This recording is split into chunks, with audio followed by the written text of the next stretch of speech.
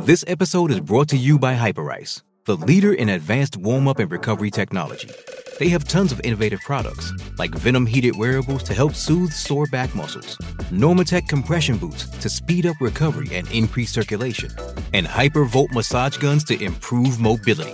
Loved by athletes like Naomi Osaka and Erling Haaland. Try them yourself. Get 10% off your order with the code MOVE at Hyperice.com. Does Monday at the office feel like a storm? Not with Microsoft Copilot. That feeling when Copilot gets everyone up to speed instantly? It's sunny again. When Copilot simplifies complex data so your teams can act, that sun's shining on a beach. And when Copilot uncovers hidden insights, you're on that beach with your people, and you find buried treasure.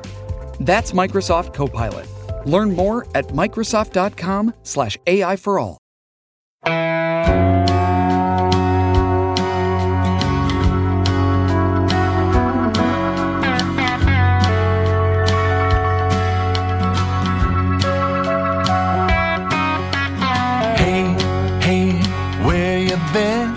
Buckeye Talk is about to begin. Hey, hey, hey, come on in.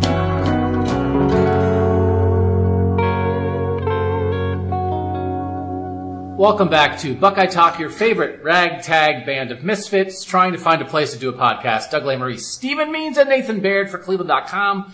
Go read our stories at Cleveland.com. We have a special guest this week, which you will enjoy. Cam Mellor from PFF is going to be on to talk about his ranking of the best quarterbacks in college football and where Justin Fields works into that. But first, our 5 headlines about the Buckeyes as we get started on this. It's not a bye week per se.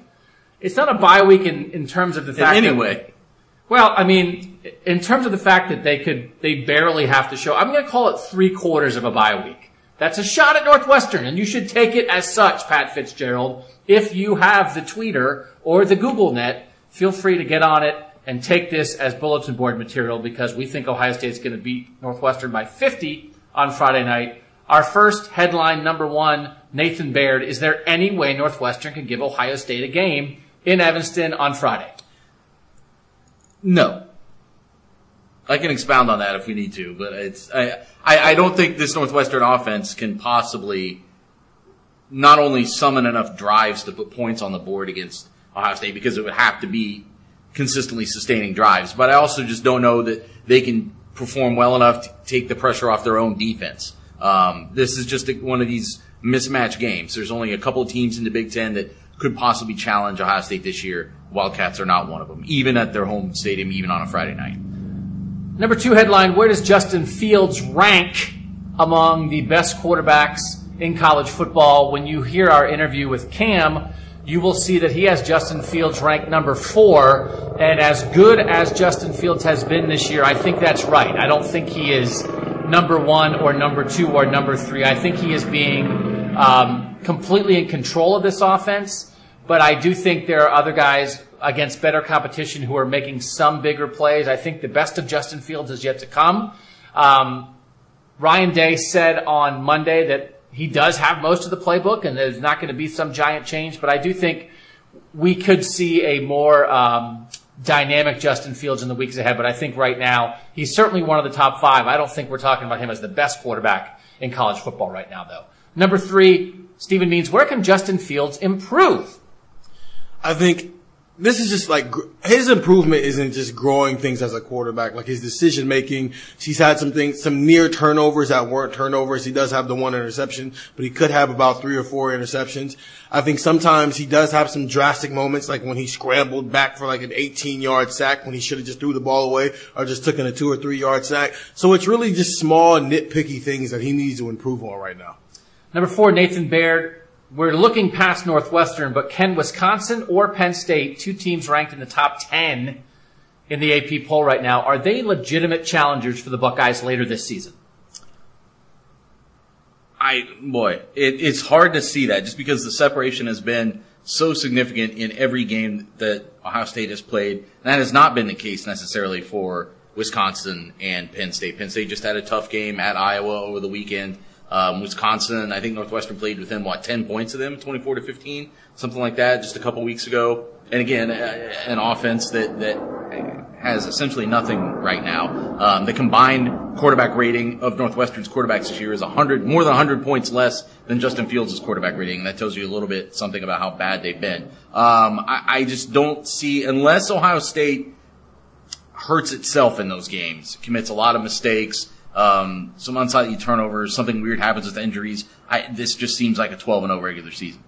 Number 5 is Ryan Day, the Big Ten Coach of the Year. Some people are handing out midseason awards. I think everybody has given Jonathan Taylor Offensive Player of the Year at the midway point. Everybody is giving Chase Young Defensive Player of the Year at the midway point. I think the only challenger for Ryan Day in Coach of the Year is P.J. Fleck at Minnesota. The fact that Minnesota, I think, is 6-0 and could get to 8-0, even if they're playing terrible teams, and they are, that is a pretty remarkable turnaround. I know Minnesota was a dark horse for a lot of people in the West, some smarter people than people who voted in my preseason poll, who we all picked Nebraska. I almost think I might give it to P.J. Fleck, because P.J. Fleck was given nothing at Minnesota. And Ryan Day, although he is doing a tremendous job, stepped into a tremendous situation. He is keeping the boat afloat, and P.J. Fleck had to build his own boat and bring his own oars. So I know that I think most people would vote for Ryan Day. I think you have to have Minnesota. I mean, like I always think that Minnesota should have a better program than it has. They're winning some tight games. I think some people thought that P.J. Fleck was more of a talker than a doer, but he has injected some life into that program. So I honestly might give my vote to P.J. Fleck, and that's just what people listening to this podcast want to hear. All right, let's get down to our topic at hand, and you can ask questions on this podcast if you pay money. That's how we do. I mean, we gotta make money. Don't we? We don't do this for free. We have to make money. I know someone made a point earlier that to act like everybody else gets this podcast for free, it's like, well, you have to pay for electricity, right? And you have to pay for like a cell phone bill. So I guess no one gets this for free. It's just that money is not going to us per se. Yeah, it's as good as free to us. You could go to a library and listen to it on their computer, and then technically it is free. But you might have to drive your car and pay gas money to get to the library. You can walk. At the very least, there's sweat equity involved. That's fair. So if you're walking to a library, it's free. Other than that, you're paying for it, but we need $4 a month if you want to question. If someone is carrying you to a library, possibly pushing you there in a wheelbarrow. Nothing is free in life. That isn't your wheelbarrow. It has to be their wheelbarrow. Including asking a question on this podcast. We will draw a name out of a hat later in this episode, and then we will put you in a wheelbarrow and wheel you to your closest library to thank you for listening to Buckeye Talk. So we are going to do that, huh?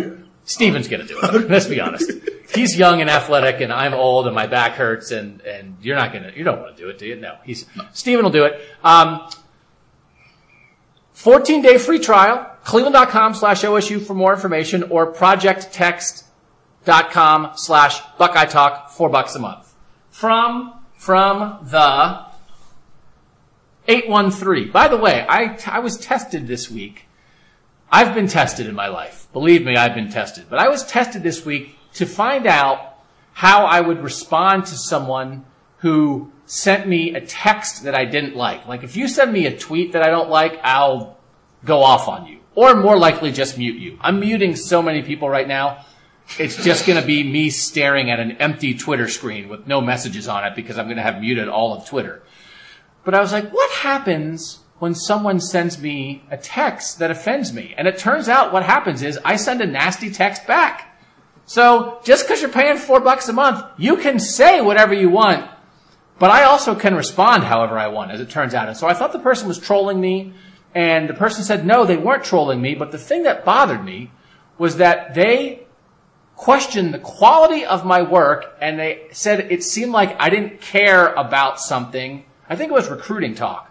And that why don't I care about it, and why don't I raise the quality of my work? And you can do a lot of things, and I get a lot wrong, and you can make fun of my predictions, but if you're going to come in my house and act like I don't work hard and I don't care, that's not going to go over well. So that person then responded, and I don't think we're fighting, but don't ask if I'm trying hard, because I can show you like my ask my family and ask my doctor if I dedicate enough time and effort to my job, and the answer will be he dedicates too much. So don't do that. You're a doctor? Oh yeah, you can ask me about my yeah, I'm a mess right now. I'm a mess, and it's because of my job, and that's fine. But I don't like it when you imply that I'm not trying hard. Okay. Aren't your lives a wreck? Aren't your personal lives a wreck because of this job? I keep telling my mom I'm going to schedule a dentist appointment. And I've been saying that for like 8 months. Your teeth are falling out of your head. I mean, they're fine, but it's just, Nathan, you're still engaged, right? I am. We even this is what I do with the off week. Everybody else gets to like go, sit down and watch a bunch of football games and really just like enjoy the sport. So I was back in Indianapolis, getting engagement photos done, sitting down and having a taste test of the caterer that we think we're going to use for the wedding. So a lot of like life things got in the way of just being able to sit around and ingest football for a weekend. What were the poses that you got your engagement photos? Nothing too bizarre on the poses. Actually, a pretty cool little. The photographer's parents own this like country house with like a pond, and we were out there like first thing in the morning. So there's like mist coming off the pond and all this stuff. It was a pretty neat setting. Just if you're into that sort of thing. No, we're into it. We're into it, and so we can send. You will tweet these photos out. This will be reserved for the platinum level. $400 a month. Cleveland.com. Somebody subscribers. Somebody out there will pay for that. Or like, if you're a personal friend of ours, you might see them. But do you think that we could get Buckeye Talk photos taken like that? Oh, I am sure if we were willing to pay for them. If the three of us went to a pond, a misty pond, absolutely. At dawn. The three of us like snuggled up in a blanket in front of some pumpkins. Yeah. Listen to Buckeye Talk. Someone right now is photoshopping Barry White in the background. Someone has stopped listening to the podcast to begin photoshopping this because together. when you join Buckeye Talk, it's kind of like getting engaged. You didn't really get to pick who you're marrying. Yeah, it's like an arranged marriage. Yeah. Oh, you spend a lot of time together. You guys got the short end of the stick, I'll tell you that. All right. This is from Dre Venture in Tampa. Would you this is we're talking about quarterbacks because we have Cam coming on later.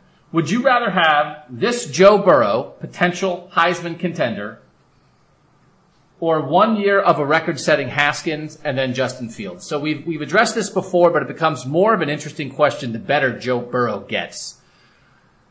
The question is, if they had picked Joe Burrow to win the quarterback competition, Ohio State would have 2018 Joe Burrow and 2019 Joe Burrow. Instead, they have 2018 Dwayne Haskins and now 2019-2020 Justin Fields. Let's refresh what exactly we're talking about here. Joe Burrow leads the nation in passer rating. It's 218. Justin Fields is 6th at 187. Joe Burrow is throwing for 360 yards a game. Justin Fields is throwing for 216 yards a game. Burrow has 25 touchdowns and 3 picks. Justin Fields has 18 touchdowns and 1 pick. Joe Burrow, 11.6 yards per attempt. Justin Fields, 9.2 yards per attempt. Justin Fields is completing 70% of his passes. Joe Burrow is completing 80% of his passes with the yards per attempt approaching 12. That is like ridiculous. I'll start here because I was around Joe Burrow for a lot here, and I'm going to write this at some point, and I sent this to our tech subscribers. When he was here, he loved Matthew Dellavedova, and so that's what I did with Joe Burrow. I'm the guy from Cleveland.com. He wore Matthew Dellavedova jerseys, and so when we talked to Joe Burrow, I asked him about Delly, and I asked him about the Cavs. And I didn't really ask him about playing quarterback because I didn't really know when he was going to play quarterback here. So he became Matthew Dellavedova in my mind. That's who he was as a player to me. And now he's LeBron. And now people are talking about how much drip he has. Is that right? Yeah. Do you have drip or do you drip? You have drip. Can you drip with drip? Man, that guy is dripping with drip. This is making me uncomfortable. That guy is dripping. Is he drip is dripping related with to sauce? This is only going to get worse. This is making like me old uncomfortable. lame guy radio hour as Stephen Means puts his head in his hands. But he does. Doesn't he have, you're a cool young man. Yes, Doesn't he has some drip, doesn't he? He is playing with some swagger at the moment. Yes. But he also, his hair's a little bit longer. He's got He doesn't have the beach blonde hair no. anymore. No, he looks cooler. And you can tell now, and people have talked about this. Ohio State fans and players have been very supportive of Joe Burrow in his success at LSU. And some people have tried to draw a comparison between the way Ohio State fans feel about Joe Burrow and the way Georgia fans feel about Justin Fields. And I do think it's been impressive that people have supported Joe Burrow like this, but it's easy to support somebody when, like, you feel good about where you are. I don't think anybody at Ohio State has any regrets about this, but Joe Burrow must be a guy that teammates like, because you'll see guys like Johnny Dixon or Jamarco Jones or some of these guys who are out of Ohio State right now, but who are here with Joe, just tweeting in a way that shows you they love this guy and they're so excited for him to succeed. But he went from Delhi to LeBron, and I never saw it coming. And so the idea I wrote after the spring game in 2018, Dwayne Haskins made a throw in that game that I was just like, that's it. It's over. Like, I don't think Joe Burrow can make that throw. And if you have a guy who can make that kind of throw, it's a next level throw. It's an NFL throw. It's a national championship kind of throw. If you have a guy who can do that, I always thought Joe Burrow was like JT Barrett. I thought it was the next coming of JT Barrett, like tough, a leader, can run it, can throw it pretty well, but I never thought he was going to lead the nation in passer rating and average 360 yards passing a game. So to me, it's like of course you would take Haskins and Fields, because I can't believe this Joe Burrow has happened. And to just say, well, yeah, I want that LSU Joe Burrow, give me him, feels like a disingenuous choice to me, because that was not, as much as Ohio State did develop him and get him ready for this success, this next level of his success is all about Joe and all about LSU. So to me, there was never a decision here. So my view on it is skewed. You guys didn't cover Joe here, so maybe you can just evaluate Joe Burrow, the LSU quarterback.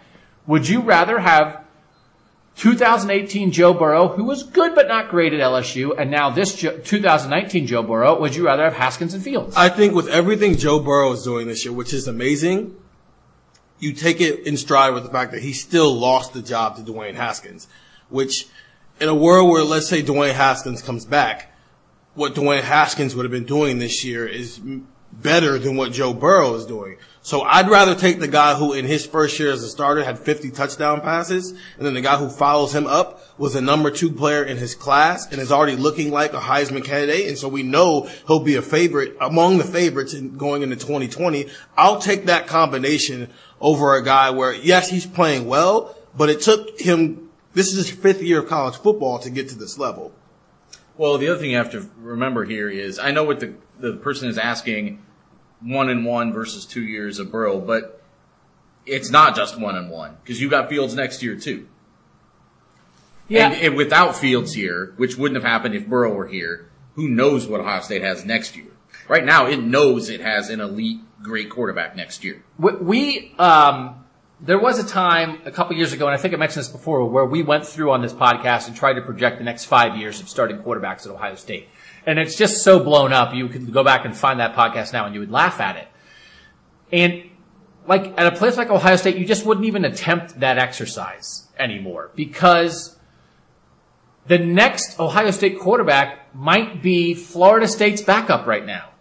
Or he might be the starting quarterback at Arizona State. A fourth-year junior starting somewhere. You know, or he might be Michael Penix Jr. Like, you'll listen to Camp, like, it's weird, it's a lot of weird stuff. Ohio State missed Michael Penix Jr. when he was hurt. He's the quarterback at Indiana who was hurt for the Ohio State game, who was like bonkers since he came back. Well, he was good before, too. I mean, they were looking forward to playing him in some ways because they thought that was going to be the first big challenge that they saw. It was going to help them prepare for Adrian Martinez, which, as it turned out, And I was unnecessary. I think the next, and maybe we're already in this evolution, I can't think of it, but like Gardner Minshew was at where? Some random place. I think an FCF school before he transferred to Washington State. And he was going to transfer to Alabama and be a backup there as a fifth-year guy and just learn and get ready for a coaching career. And instead he went to Washington State. But he had been the starter at a lower-level school. So far in the transfer portal with quarterbacks, we're seeing guys who don't win jobs, whether it's Jalen Hurts or Justin Fields or Tate Martell. We're seeing guys leave one big program for another.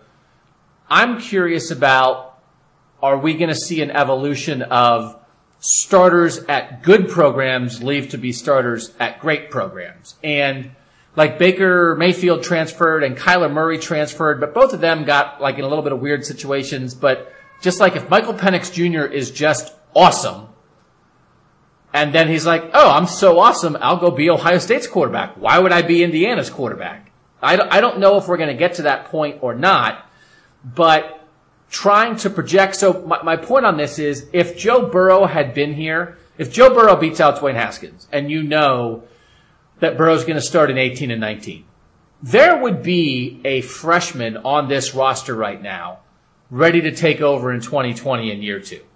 They would already have their version of Jack Miller or CJ Stroud, who they're anticipating Stroud or Miller will be that guy now, that they're going to be here for the last year of Justin Fields, and then they'll be ready to start in their second year on campus when Fields is gone. You would have a guy here right now who is here as the backup in the last year of Joe Burrow, who is ready to be the starter next year, because they ended up not getting a quarterback in the class of 2019 because Justin Fields blew everything up.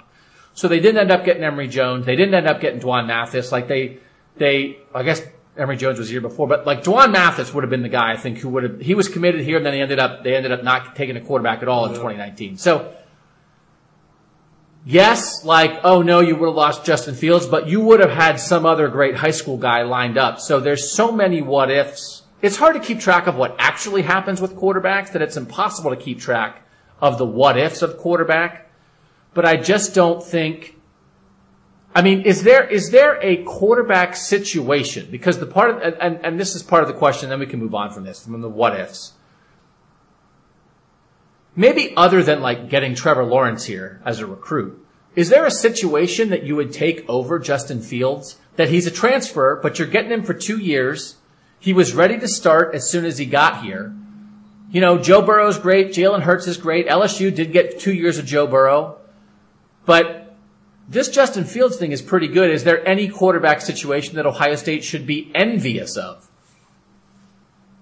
No, because like the worst thing about it is if Justin Fields gets hurt, and then it's like, oh wow, maybe they should have been better at like building up the quarterback room. But in a situation where only one guy's, as long as Justin Fields is not hurt, then no, this is a perfect situation for what Ohio State wants. They got a guy for the next 2 years who's their quarterback.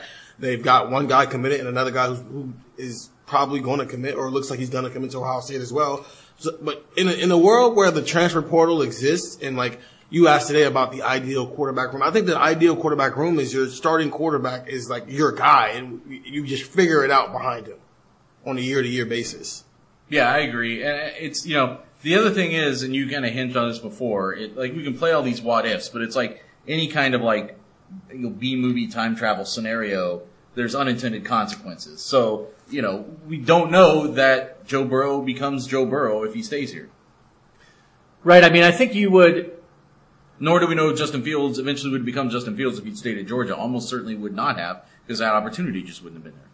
Right. I mean, like if Justin Fields stayed at Georgia, it's because the opportunity would have been there. It's like something happened to Fromm, or they just gave him the job over Fromm. Would Ryan Day and Mike Yurcich have been able to develop Joe Burrow like this? Again, a lot of credit to LSU, but people seem to think that Ryan Day develops quarterbacks as well as anybody in the country. Right. So there's certainly a chance that Joe Burrow would have reached this threshold anyway. But I just don't think, I think there's a lot of people that wouldn't trade their quarterback situations, right? That even Oklahoma, it's like you got 3 years of Baker Mayfield, then you only get 1 year of Kyler, you get 1 year of Jalen Hurts, but like that has been so seamless in the transitions. They've been able to have guys lined up like that. Lincoln Riley wouldn't trade that for Trevor Lawrence. You take what you have. So, I think Ohio State fans, the way they treat Joe Burrow, give you that answer. That they don't have hard feelings. They don't have regrets. They don't wish it was any different. So they can root for a guy who might end up facing Ohio State in the playoff, and they can do it because Justin Fields is here. We're going to talk about this at some point. Maybe we already did. I'm really at the stage of the season when I send these text messages, and every time I send one, I'm like, did I text this like 3 days ago and I've completely forgotten it? The true crazy person scenario is Justin Fields at Penn State, and the idea of, oh my God, Ohio State is getting ready to face Penn State this year. I think I talked about this on a radio show last week. I think you talked about this on here as well. Like, that's the crazy scenario. Justin Fields plays for Penn State, and Ohio State's quarterback is Tate Martell or Matthew Baldwin. That's crazy. I think Penn State's the favorite in that game at that point. Pat Fitzgerald today talking about how close he thinks maybe Northwestern could have come if only people hadn't found out how good Justin Fields was and then told people about it. Which is the fascinating thing of, and we've written about this before at Cleveland.com, just like, yes, recruiting at Ohio State is hard, but when you're the best, you can just say, we're trying to get the best and that's it. When you're recruiting in between there, where you're trying to recruit guys who are good enough to help you win, but not so good that better teams are going to take them. I mean, the idea of like, Justin Fields is awesome. Please let him throw 400 straight incompletions so that nobody else wants him would be a fascinating thing. That's where Pat Fitzgerald lives every day of his life in recruiting. You know, we've started doing this thing. You guys have probably noticed, our readers, every Monday, top, 5 players that Ohio State fans need to worry about from X opponent that's coming up. And I did the one for Northwestern this week. And today, Ryan Day called Pat Fitzgerald one of the best football coaches in the country.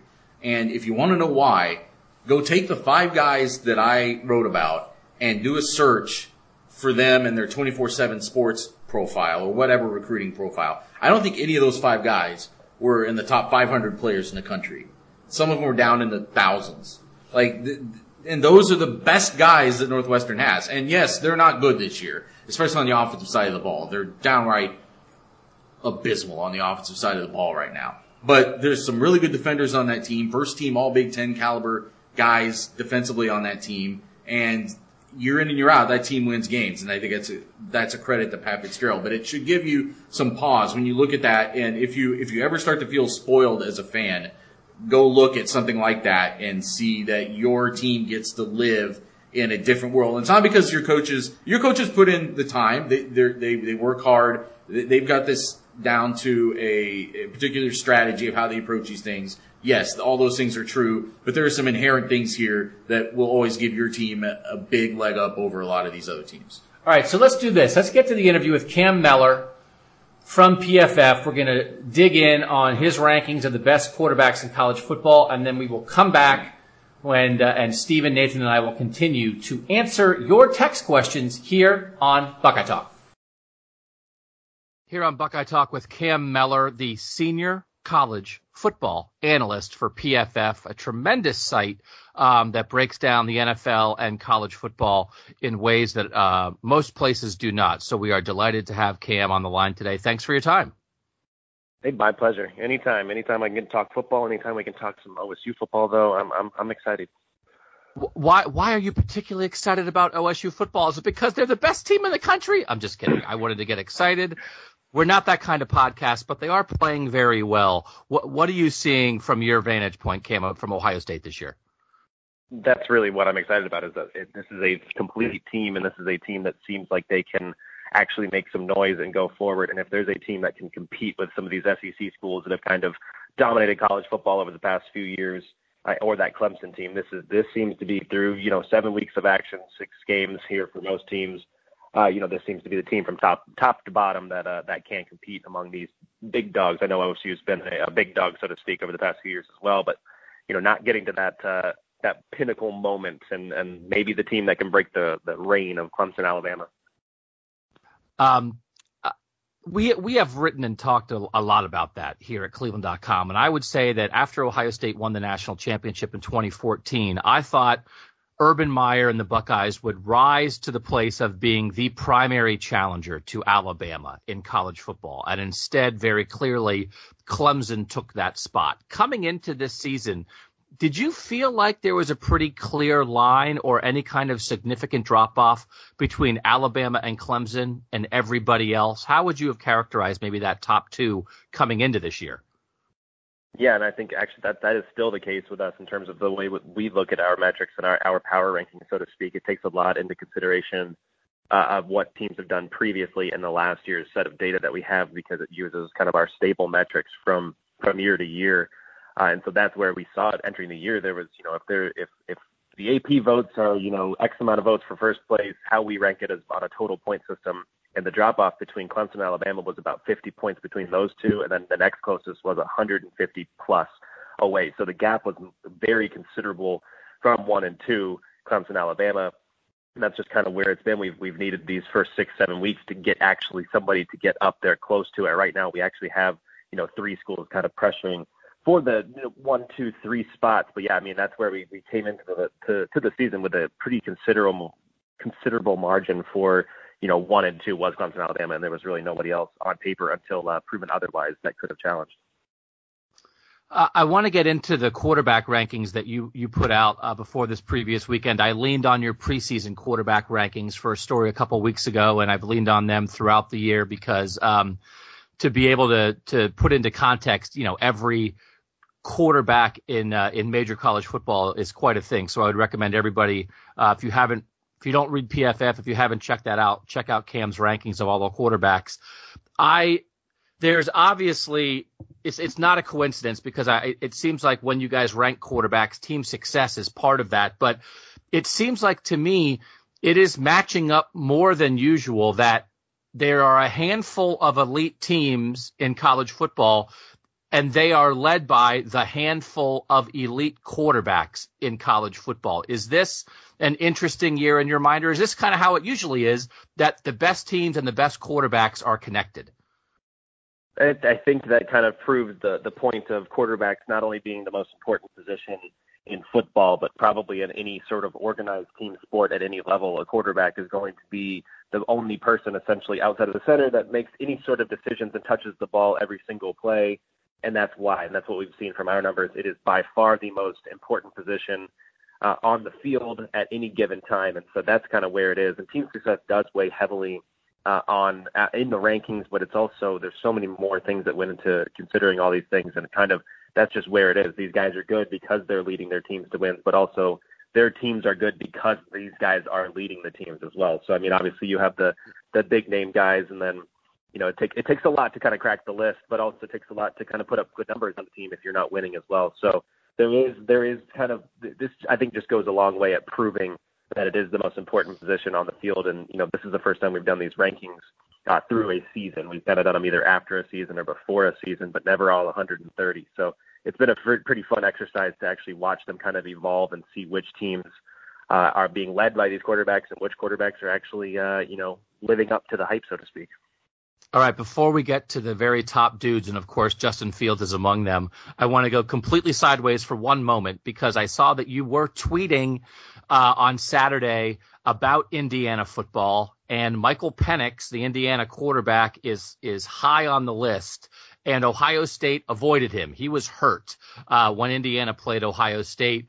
I don't think Indiana would have beaten Ohio State if Michael Penix Jr. would have played. But how good do you think that guy is, and how much better is Indiana when he's the guy playing quarterback for them? Oh, they're a completely different team. And, yeah, I don't think Indiana has the dogs to run with OSU or, those Blue Bloods or Wisconsins or, these big-name teams from the Big Ten yet. I think Penix, though, is that guy that can kind of change this culture and change the team around and have the team believing in him. He doesn't push the ball downfield too much yet. This is a guy I think he'll grow into this kind of maybe this top ranking quarterback and push the ball down the field a little bit more often sooner than later, or next year, or even the year after that. But at this point, he's just keeping that offense on schedule. He can run with it if he needs to. But at this point, he's just been able to actually dissect defenses. He's got a really high adjusted completion percentage, that takes out those incompletions that are outside of the quarterback's control. He's been very, very good from a clean pocket as well, which is one of those numbers that we lean on. That's kind of a stable metric from not only week to week, but year to year. And so that's why I had him at 16th overall. And honestly, some guys ahead of him did not fare well in week 7. So I think if I were to redo this each week, It's almost impossible because it's a lot of words and a lot of rankings. But if I were to have to move him up or move these quarterbacks around right now, he would maybe even go up into the top 10 after his performance this past weekend as well.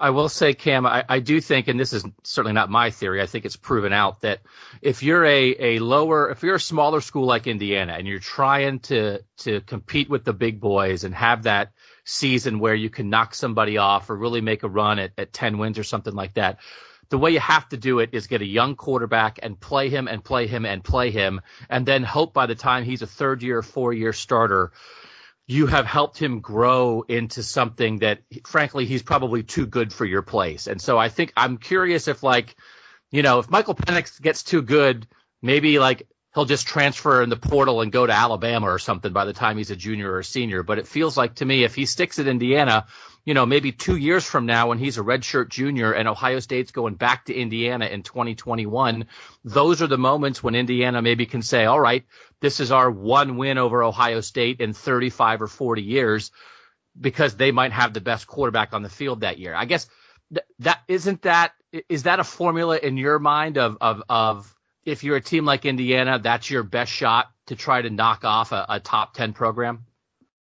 Yeah, and I mean, the only thing that I think they'd have to be worried about, because it seems like he's happy. It seems like that offense clicks very well so far. I mean, I think he's only got maybe three games and 3 quarters in him before, with the injury. But I do think that's a great call, a great plan, a great scheme. Get this guy, play him often, give him the playing time if that's what he wants, and then see some sort of success. And then you can get some kids in here as well. So, I mean, they have another kid, Tywan Mullen, at cornerback, who is a true freshman, and right now he's dominating in coverage. And so they have some playmakers and some players that are these young kids that they can slowly start to recruit on there. But yeah, I mean, you got to do it before maybe the Lincoln Riley calls and says, hey, we need a 1-year player at quarterback. Look at my track record. I've taken these transfers and won a Heisman and sent him as the first pick overall. So I think that's the biggest concern maybe a few years down the road. But we got a little bit of time to watch some pretty exciting play from the Hoosiers, which is got to be fun. I mean, I can't remember a time when they've been exciting to watch. And right now with those talented receivers and him at quarterback, it's been fun to watch. And I think that'll only help recruiting in the long haul. So we here on Buckeye Talk, Cam and I are putting everyone on alert for Ohio State at Indiana in 2021. If Michael Penix is not in Oklahoma, watch out, baby. All right. I found it particularly interesting. And again, these rankings were before this weekend's games, but they're still a great look halfway through the college football season.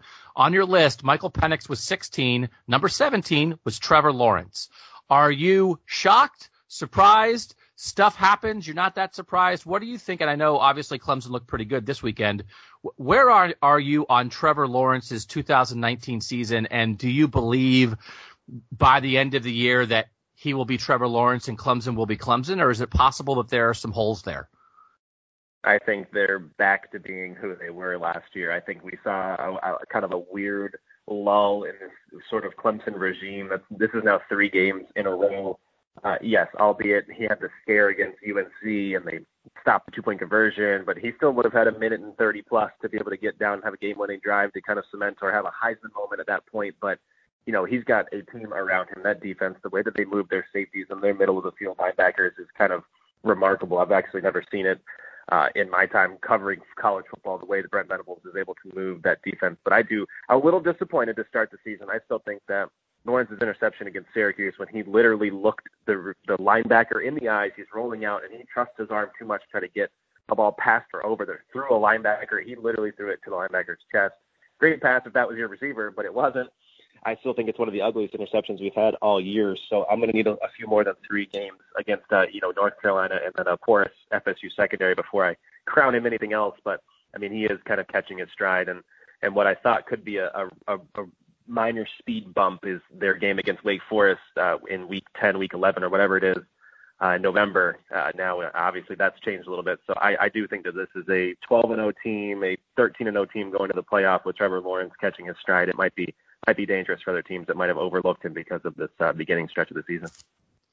All right, let's get to the top 6 quarterbacks on your list. Number 6 and number 5 both lost this weekend. Number 6, you had Jake Fromm. Number 5, you had Sam Ehlinger.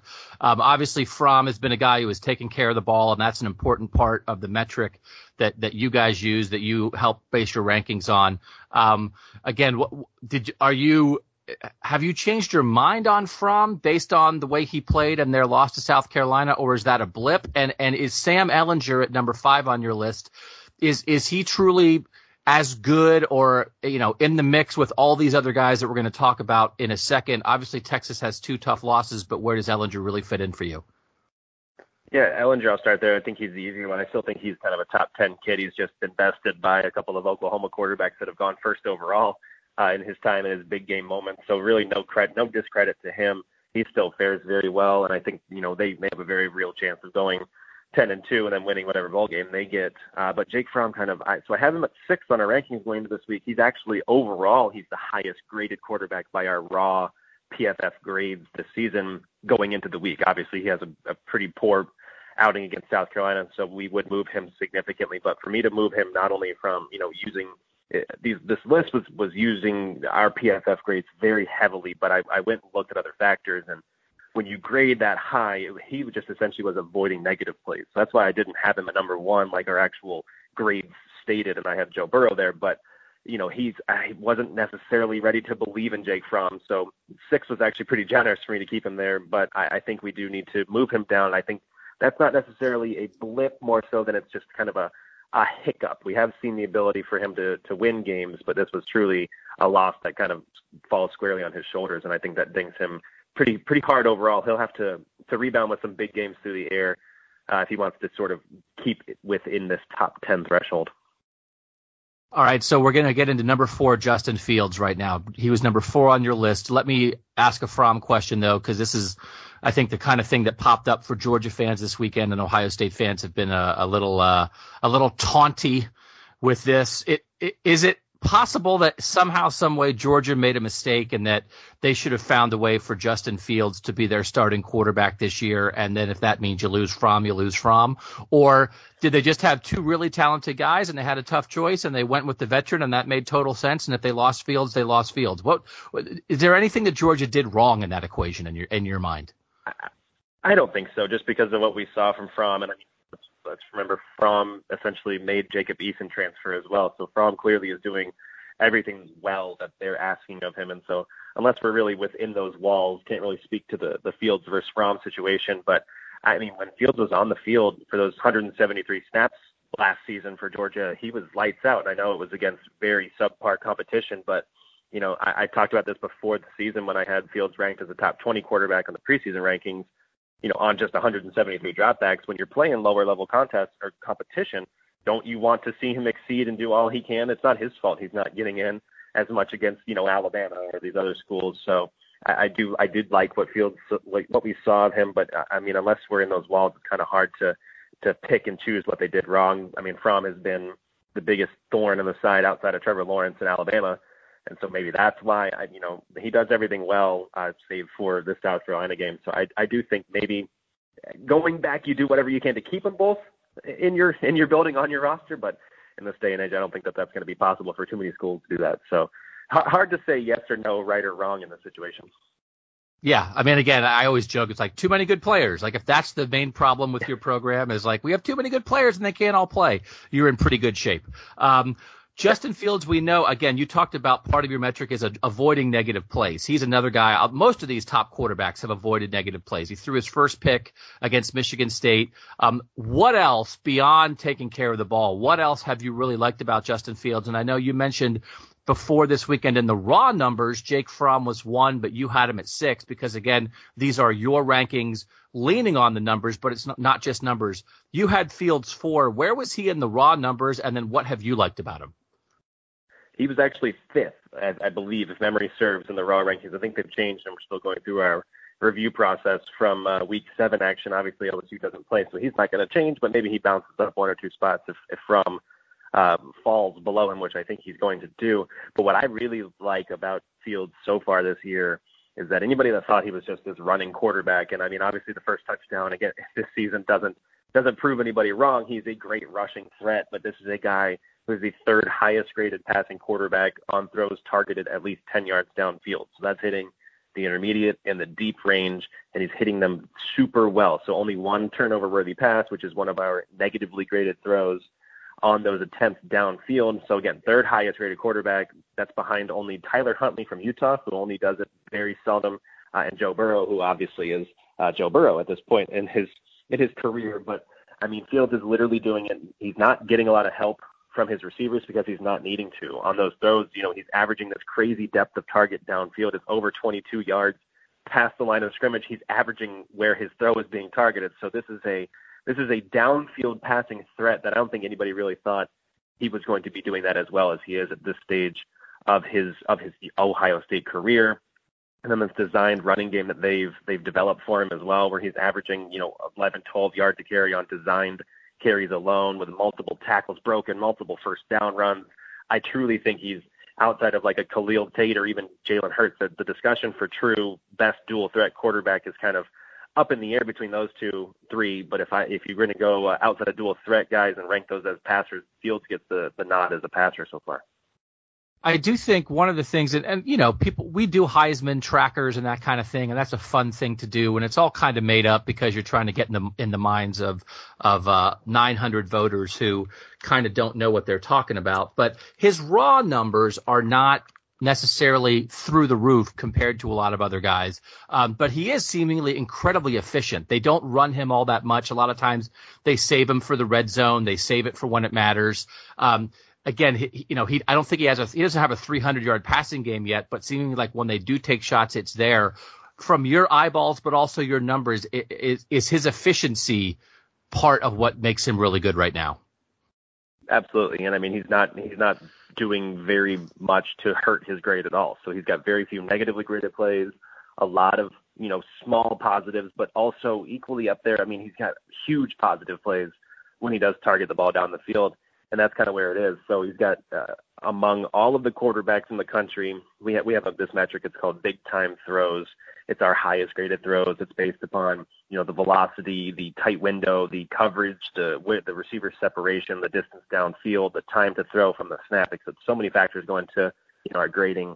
But they're called big time throws just to make it easy. And he has the national best 15 of them on those 10 yards down the field. So when he is literally, when he's taking those shots down the field, he's doing it more often, and it's more oftenly better than any other quarterback in the country. So 15 of them, next highest was Burrow at 13. So when he is picking his shots, he's choosing them perfectly, and he's making these throws that kind of just make you say, wow, this guy actually is this potential guy who can get the ball down the field and make these kind of NFL throws as well.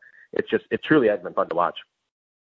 All right, I want to get to like 11 more things with you. We're not really going to get to 11. You have to do your actual job. But I want to make sure we talk at least for one question about Joe Burrow, who I did not see this coming. We had Joe Burrow.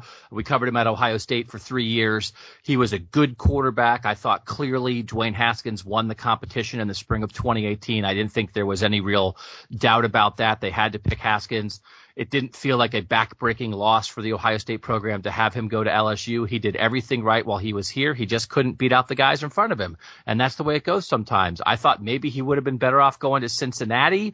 I thought maybe he was going to throw his career away with Coach O. And instead, Joe Burrow has saved LSU football, is maybe the leading Heisman candidate, is being talked about as a possible first-round NFL draft pick. And I am shocked. I cannot believe how good he is. He's number one on your list. How would you describe the way Joe Burrow has played this year?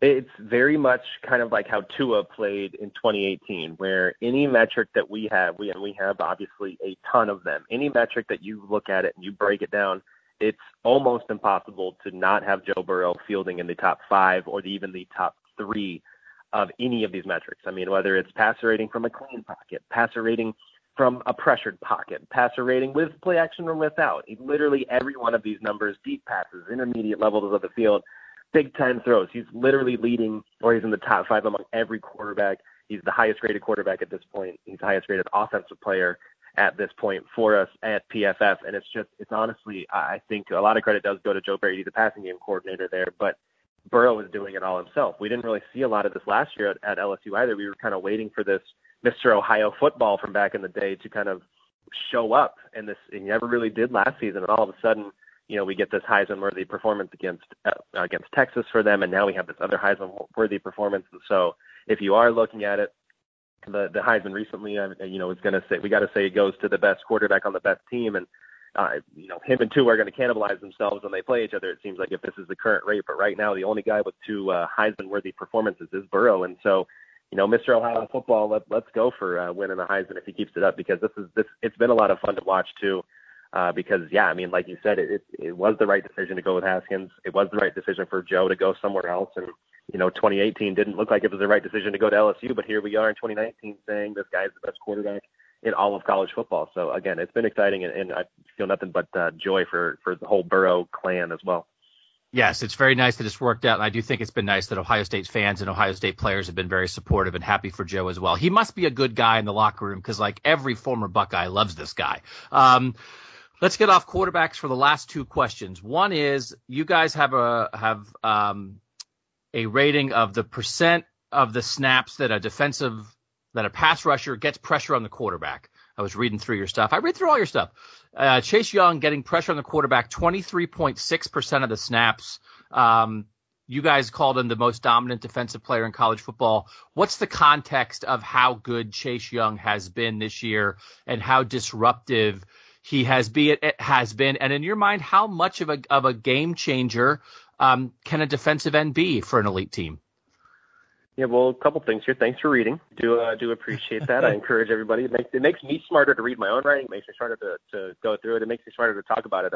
It's a lot of fun what we do, and for me to be able to contextualize what we do with words, it's been truly an honor to kind of take on this role that I have at PFF. But a defensive end, there was the offseason discussion on pass rush versus coverage, which was more important. And right now, we do obviously at PFF think that coverage is more important. But if Chase Young is your defensive end, he's a true game changer. This guy, not only getting pressure at a high rate, he's winning these one-on-one battles with his tackle in front of him more often than not, and more often than anybody else. So, 37% of these pass rushing snaps that he's gone one-on-one with somebody, he's won. He's been the better man, which a good rating for that is 10%. A great rating is 15%. An elite level is 20%. And so Chase Young to be at 37 is kind of, we've never seen it before. So for me to put into context what Chase Young is doing, this is kind of like what Aaron Donald has done at the NFL level, where Aaron Donald won Defensive Player of the Year 2 years in a row. He's been our highest graded player every year he's been in the league, basically.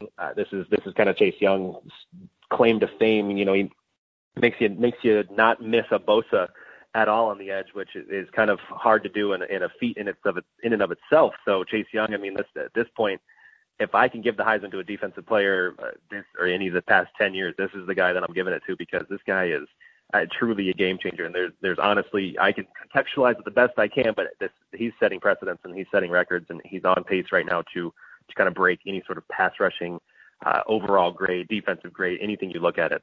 He is truly the best player, I think, in all of college football.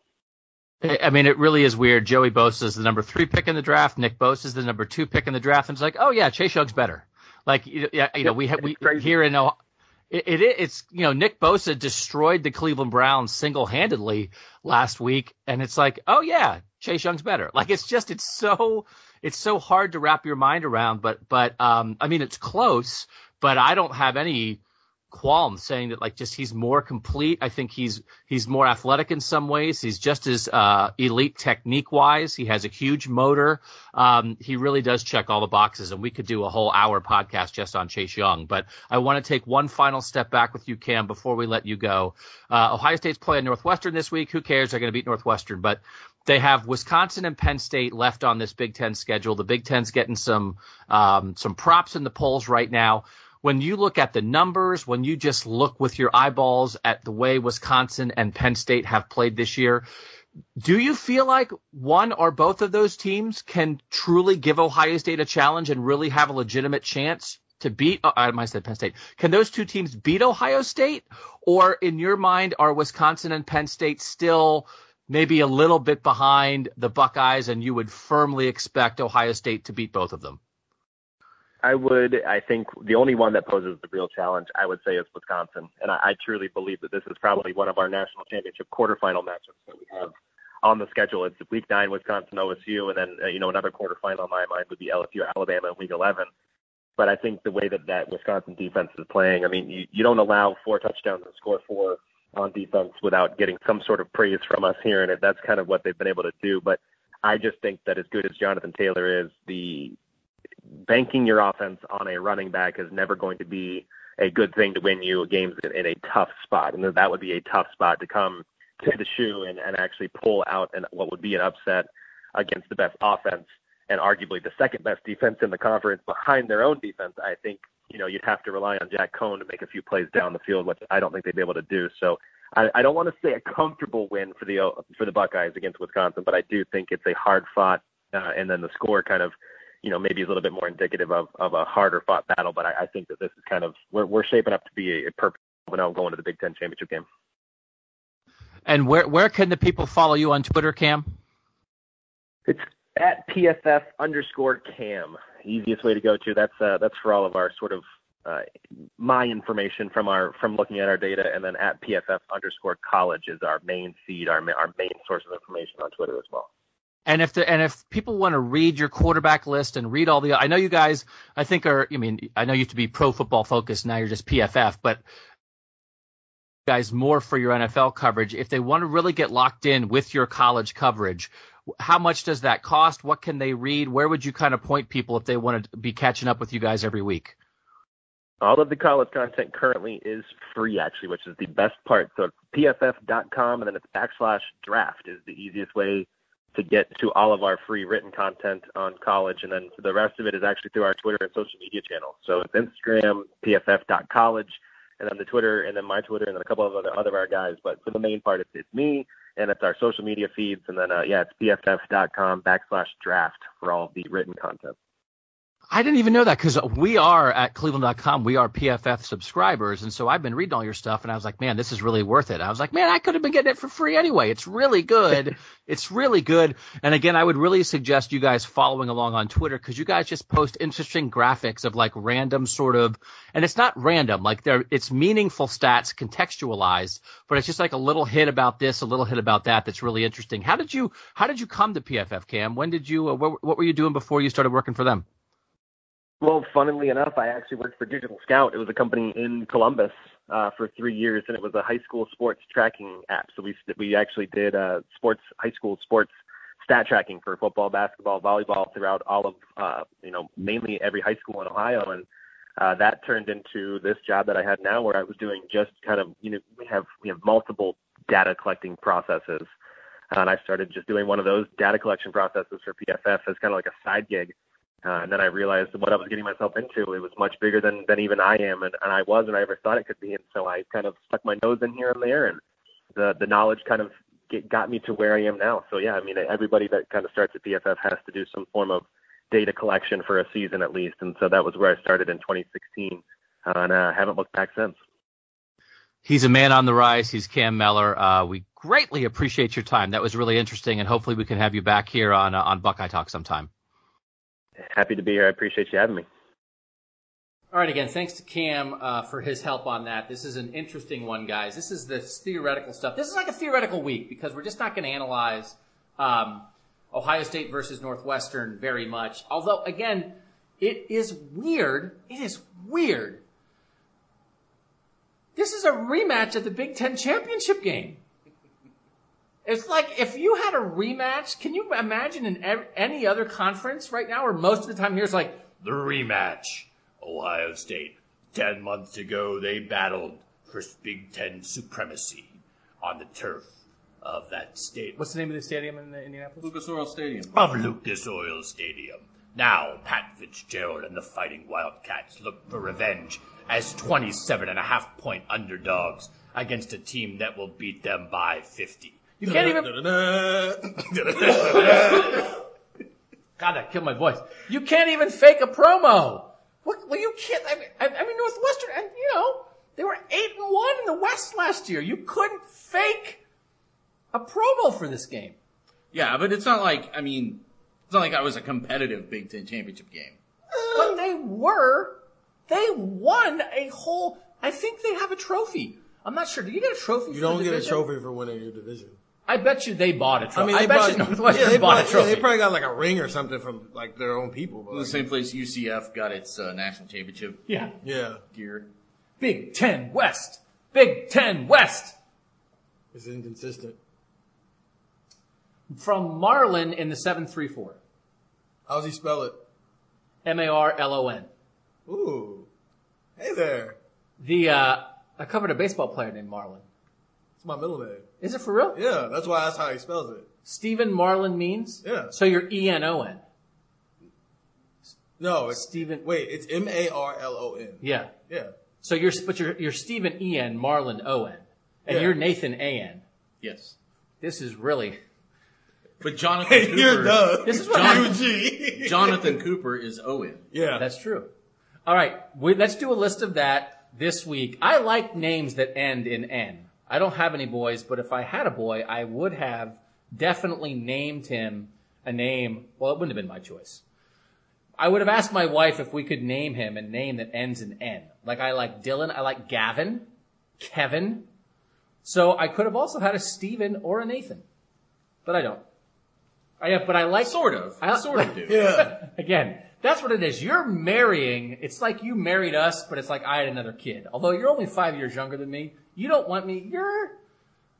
I could be your child. I literally could be either one of your children. Bill and Aria were like my kids. You're like my kid. Yeah. I'm more like your Big weird brother. cousin. Yeah. Yeah. Yeah. Emphasis on weird. Yeah. Yeah. Bill and Ari were like my kids. Oh my God. They will tell you. I wrote a thing about, people are mad at me right now. I wrote a thing about how like the Browns are weird. Just enjoy it. And everybody was like, we want to murder the whole roster. Shut up, Doug.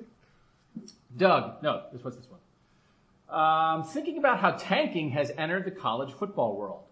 Rutgers and Houston in particular. Again, the two best players for Houston are taking redshirt years in the middle of their careers.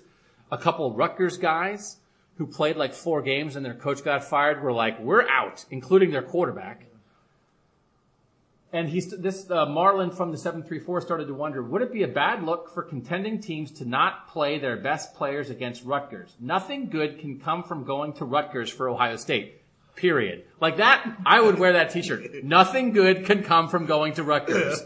Jim Delaney. Why not let Justin, J.K. Chase, and a few others just sit that one out? A form of NBA load management in college football. I'm for it. Will we ever get to that point? I am all for, I'm not going to say completely sit out. I am all for they play the first quarter and go full pedal, full gas, all go. And then you go, after that first quarter, you look at those guys and you say, listen to me. You're going to take your pads off. You're going to put your jumpsuits on, and you're going to cheer the rest of your teammates on because your day is over, my friend. Yeah, it would not be a healthy scratch for any of those guys for me. They still have to stay active. They still have things they need to work on in game scenarios. Yes, I understand the team they play in practice is probably better than the team that they would play at Rutgers that day. The other thing to remember here is the only thing worse than Rutgers being in the Big Ten is if the Big Ten teams start treating Rutgers like they're the JV.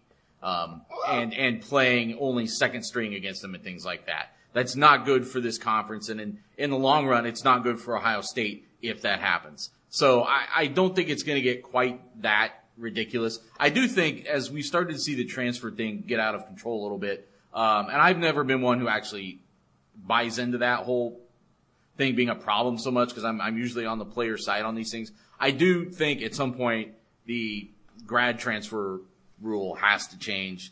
I think it's just gotten to the point where it's clearly not being used for anything academic ever. It's all just an athletic move.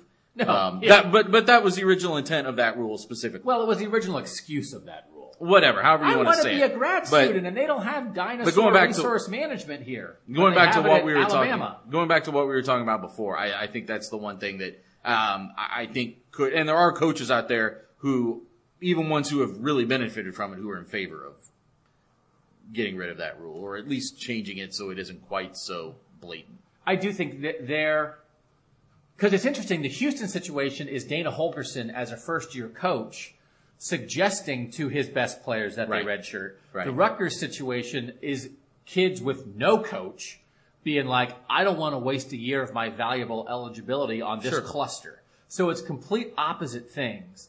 I think the coach deciding to redshirt his best players in the middle of the year is more problematic. I think a kid looking out for his own best interests when the program he chose to attend can't stay out of its own way. I don't fault those kids. I mean, what if 65 guys on Rutgers' team were like, we're redshirting? I mean, what? Rutgers is such a, We're in a hallway. We're like in an echoey outside hallway. People are rolling baskets of like laundry past us. Sometimes we have trouble finding a good place to do this podcast. And occasionally the setting throws me off. Like when the guy shushed us, we've been shushed and thumbed in our last 2 podcasts. So we're trying to avoid that. And it throws me off sometimes. And I felt a little thrown off at the start of this podcast. But let me tell you, when I get into some good, hardcore Rutgers bashing, it just feels right. I feel like I'm rolling now. Let's roll on this. That's all Rutgers' fault. And Nathan, you made a point like it's not good for the Big Ten if Ohio State would like leave its 5 best players home. I'm very curious to see how many fans show up at the Ohio State-Rutgers game. Because on one hand, if you're a Rutgers fan, why wouldn't you want to go see Chase Young and Justin Fields and see some real college football players? On the other hand, it's going to be 80-0. So like, why, if you're going to root for your team, that's the team. It's the team with the opposing team with the best players, which also means the least chance to win, although they already have no chance to win. This is on 2 groups of people. It's on Rutgers as an athletic department, as a football program, as an administration, and their inability to field competitive football teams when they have fielded competitive football teams in the past. The recent past. The recent past, not the Big Ten past, but the recent past. Right before they got the Big Ten. And it's on the Big Ten moneymakers and Jim Delaney, who chose cable markets and Eastern fan bases and the perceived adding of New York as a Big Ten market, and they made that a priority in expansion. And the result is this. The result is an absolute bleep show, and it's embarrassing. And you know what? I mean, you said it would be bad for Ohio State and the Big Ten if they left players home. You know what would be worse for the Big Ten? If Justin Fields and Chase Young got hurt playing Rutgers. Can you? Yeah. No, that's I was going to bring that up as a caveat on what I said. That's a fair point. I actually think that the relatively, I think the crowd might not be that bad that day because Ohio State will travel well. There's probably a big alumni base out on the East Coast. This is their one chance every other year to get to actually see an Ohio State football game. I think they will be okay. The worst games are when it's like Illinois at Rutgers. Like people should be paying not to go to that game. Yeah. No, you should definitely get a $20 bill if you show up for that game. But I do think, to your point, Stephen, this sounds crazy, but in a world where Dana Holgorsen is having his best players redshirt, there's one thing I get: play a quarter and then sit. Mm-hmm. But then you are getting on a plane, sleeping in a hotel, getting on another plane for 15 minutes of action. And it would apply to a very specific group of players. I'm trying to think of fancy words today, and I can't think of them. I think leaving Chase Young home from Rutgers would make sense. And it's never going to happen. I get you have to take your quarterback. You take your running back. You tell Chase Young, stay home, get ready, watch film, sleep late, do a workout. You know what Chase Young's going to say to that? I know. It's not even that. It's. But you don't. What's the difference between playing him for 15 minutes and leaving him home? Because you can't make it that obvious. To who? Why? Because you're hurting Rutgers' feelings? No. Are you hurting Jim Delaney's feelings? No, I don't care about their feelings. Like, these are still 19, 20-year-old kids. And there isn't a person who's out there practicing right now who doesn't know that Chase Young's a top 3 draft pick. Like, this is not, like, that's stating the obvious if they go out there and go, listen, guys, Chase Young's our best player. But when you start doing things like, that's special treatment. Which this program is built on special treatment, but go ahead. Right, but that's like, but it's special treatment not for the player. You're not doing it to protect Chase Young's draft status. No, you're doing it to protect your best player to help you win a national championship. That's special. You can't have obvious, blatant special treatment. You mean like load management in the NBA when Kawhi plays 60 games a year? They're pros. These aren't pros, technically. Okay. So let's bring that up. That's the second part of this equation. Which, if we get to a world where guys are paid in college, I think this becomes so. Your only problem with it is that they're amateurs. Yeah. So you can't. It's not the same.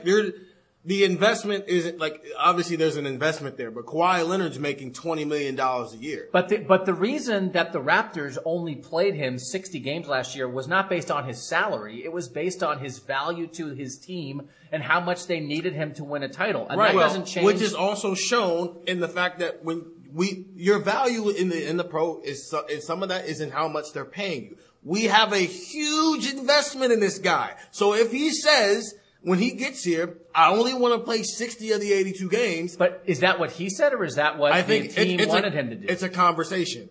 But you also just said that everybody on this team knows that Chase Young is the best player. So you don't need a salary to show that. Yeah, but like I said, they're not pros. So you are for load management. When you're talking about professionals, yes. If we ever get to the place where they get the money they deserve to get, then yeah, you do it. But why does that change it? That doesn't change anything from the team perspective. It changes the athlete perspective. I mean, they're not pros, but they are pros. Everything, and now we're in a thing that some people don't like this conversation. Everything about Ohio State football is professional, except for the fact that the players don't get paid. And so because they don't get paid, there's still like that underhanging message of like, whether it's stupid or not, like we're all the team mindset and, being one and all that stuff. So you can't just leave one guy out of an 85 scholarship man roster at home. All right, leave two. I don't know. I mean, I know what you're saying, and I think it's an argument. And I'm arguing for a thing that is never going to happen. And I understand that. But I'm telling you, I think the value in rest and giving a guy a break and in keeping a guy healthy is, if you're only going to play him 15 minutes, then just leave him home. But they're not going to do that, and I get it. You warm up with your team, and you do the pregame speech, and you sing Carmen, Ohio at the end. Yeah. I get it. And I'm the guy who always is in favor of playing guys because there's only so many. This is an extreme example, and the reason that we're even having this discussion is because of Rutgers. Awful. Rutgers ruins I would wear that shirt. Rutgers ruins everything. Big Ten. Rutgers should come out that week with like warm-up shirts that say, sorry, Big Ten. Well, what if I think Jim Delaney, they should put Jim Delaney at midfield and make him wear that shirt. Yeah. Who do you more agree with, Nathan, me or Steven? I more agree with you. No, wait, you're saying they should do it, and he's saying... I'm saying leave Chase Young home. Oh, no, then I agree more with Steven. Sorry. That win. And again, I think sometimes... we're like cynical jerks in the media, and we look at things in a kind of bottom line way. Sometimes in a way that even the players and the coaches and the personnel within a program can't really, even if they wanted to, they can't really do that. I think there's a respect for the game that comes into play a little bit in a situation like this, and that's why I think you have to. The other thing you got to remember, the Kawhi Leonard example, he isn't just not playing the worst teams on their schedule. It's like they're about to play their third game in 4 days, and they've been traveling for it's like their third straight away game or whatever. Yeah. Those are the games that they get a break for. Fatigue is the reason. And in this case, you only play one game a week, unless you're at Houston where you play 4 in 13 days or whatever. So that was insane. If anybody didn't see that tweet thread from this weekend, I didn't realize just how insane things were. So a better comparison is like how Indianapolis Colts would have these great regular seasons, and then the last week of the season they would just sit all their starters. Once they have a playoff spot locked up. Yeah, or once they have the division locked up sometimes. That would be, but because you can't really do that in college football because like one loss and like your season can go down the drain. Right, but except when you're playing a team you have no chance of losing. Except when you're playing Rutgers. You also don't want to be the coach who left Chase Young at home and then things go absolutely haywire and somehow you lose. Chase does something that 21-year-olds do. Well, no, I'm not even talking about that. I'm just talking about you don't want to be the guy who tempted fate that way and had it blow up in your face. Oh, yeah. Because then if you lose to Penn State, then everyone will be like, the team was torn apart when they left Chase Young home from Rutgers. No, I know. Or not even, that's an example. There are many ways where it could go wrong. So bring him, play him for 15 minutes. It's like I want to leave this topic, but I don't. Because, again, it's a theoretical week because Northwestern is only slightly better than Rutgers. How could it go wrong if they left Chase Young home from Rutgers? What would be the negative impact on Ohio State football? They wouldn't lose to Rutgers, but like you just said, they'll play a Penn State. But okay, so Would they actually lessen? Would it hurt team unity? I think I don't know if it like puts some kind of a dagger in it, but I think there's no reason to interrupt cohesion and chemistry and things like that. Or Chase Young is that good. So we don't really know what type of flaws are on the defensive line because Chase Young is that good, and for some reason teams won't double him. So let's just have a theory. What if Chase Young is that good that like Rutgers obviously isn't going to be good enough to win, but they do little things where like it at least points something out that like now Penn State can exploit that because Chase Young wasn't there. Okay, so I get the idea of not just announcing like Chase Young is not going to Rutgers because Rutgers sucks. Like I get that like Ohio State's not going to put out a press release. And they just like accidentally forgot him at home. You're talking about the Friday availability report is like I guess it doesn't say. Decision. Yeah, it's like but if they did put a thing, it's like on the NFL report, it's like questionable, it's like out. Parentheses, Rutgers sucks. No. This is what you do. Like when the Braves put Mark Wohlers on the DL for, quote, inability to pitch. This is what you do. You say their flight is at 6 o'clock. You tell Chase it's at like 7:30. And then you could say, well, Chase Young has been suspended because he was late for the flight. Well, but we are just going out of the way to not hurt Rutgers' feelings at this point. But honestly, the point that you just made, Nathan, by citing like Atlanta Braves reliever from 20 years ago. Mark Wohlers is such a trendy 97% of the knowledge in my head is Atlanta Braves. Or he can just I mean, it's like when Steve Avery was the Braves' fourth starter. It's like baseball from 1988 to 1993 is pretty much. But how often do major league teams put starting pitchers on the disabled list in the middle of the season to give them a break 2 turns through the rotation with a fake injury? Right. All the time. Well, you know what I would it's not necessarily a fake injury. Honestly, this can all be solved if Chase just moves to Malibu. A lot of times they'll call it, he just moves to Malibu, then like this all gets solved. They'll call it a dead arm. They'll call it some other. If you're feeling any kind of discomfort in your pitching arm, which they all do all the time, because it's like a horribly strenuous thing to do yourself, then they can use that as an excuse. But I don't think that's going to be. You'd have to like if Chase Young woke up having slept on his arm weird, and you put him on the injury report for that 1 week. He tweaked his hamstring in Thursday's practice. I mean, it's so easy. Who would know? I guess Chase tweaked his hamstring in Thursday's practice. We were being cautious, and we decided to have him stay home and not risk the travel. I mean, because the doctor said he can't fly with that type of injury. I mean, Taraji Mitchell didn't make a road trip this year. Taraji Mitchell didn't go to Nebraska. Right. He's one of their best players. He's one of their 75 best players. I guess it's 70 for the travel roster, but he was hurt. Yeah. As far as we know. Right. Allegedly. No, I mean, I think Taraji actually is hurt because he would be playing. But I mean, like, I'm just saying, and he's actually been out for multiple games. But I'm just saying, sometimes hurt guys don't travel. So basically, what you're saying is, like, next time we get Chase, we should ask him, hey, Chase, are you prepared to not play against Rutgers? Yeah. Doug doesn't want you to go to Rutgers. Chase will be like, I want to go see a show in the city on Friday night. I don't know. Again, this is Rutgers' fault for even bringing this up because there's no such thing as like running up the score on a conference foe. We said earlier this year, and we prepared you for it when they played Miami of Ohio, that's the one game where they're not going to play starters into the third quarter. They're going to do it at the half because that's the exception to the rule. The rest of the time, these guys work too hard to not get to play. But in a world where Chase is this good, he is this needed, and Rutgers is an embarrassment. And I would encourage everyone listening to this to go read our coverage at NJ.com. It's an outstanding group of writers, Keith Sargent and James Cratch and Steve Politi, they're part of our company, the same as Cleveland.com. They do a great job covering a terrible program, and it's an embarrassment. I mean, it is not worth Ohio State's time to go to this game. They are in such a hole, and I feel bad for the kids who were there, but they need more good players, but they need better administration, they need better coaching, they need better recruiting, and they need a better plan. They're not the University of Rhode Island, it's New Jersey. There are players all over the place there, and we've written and talked about it a million times, but this is embarrassing for the Big Ten that's who you pick to join your club. And sometimes you are viewed by who the least among you is. And like, it reflects on everybody in a bad way when Rutgers stinks this bad. And they frickin' stink.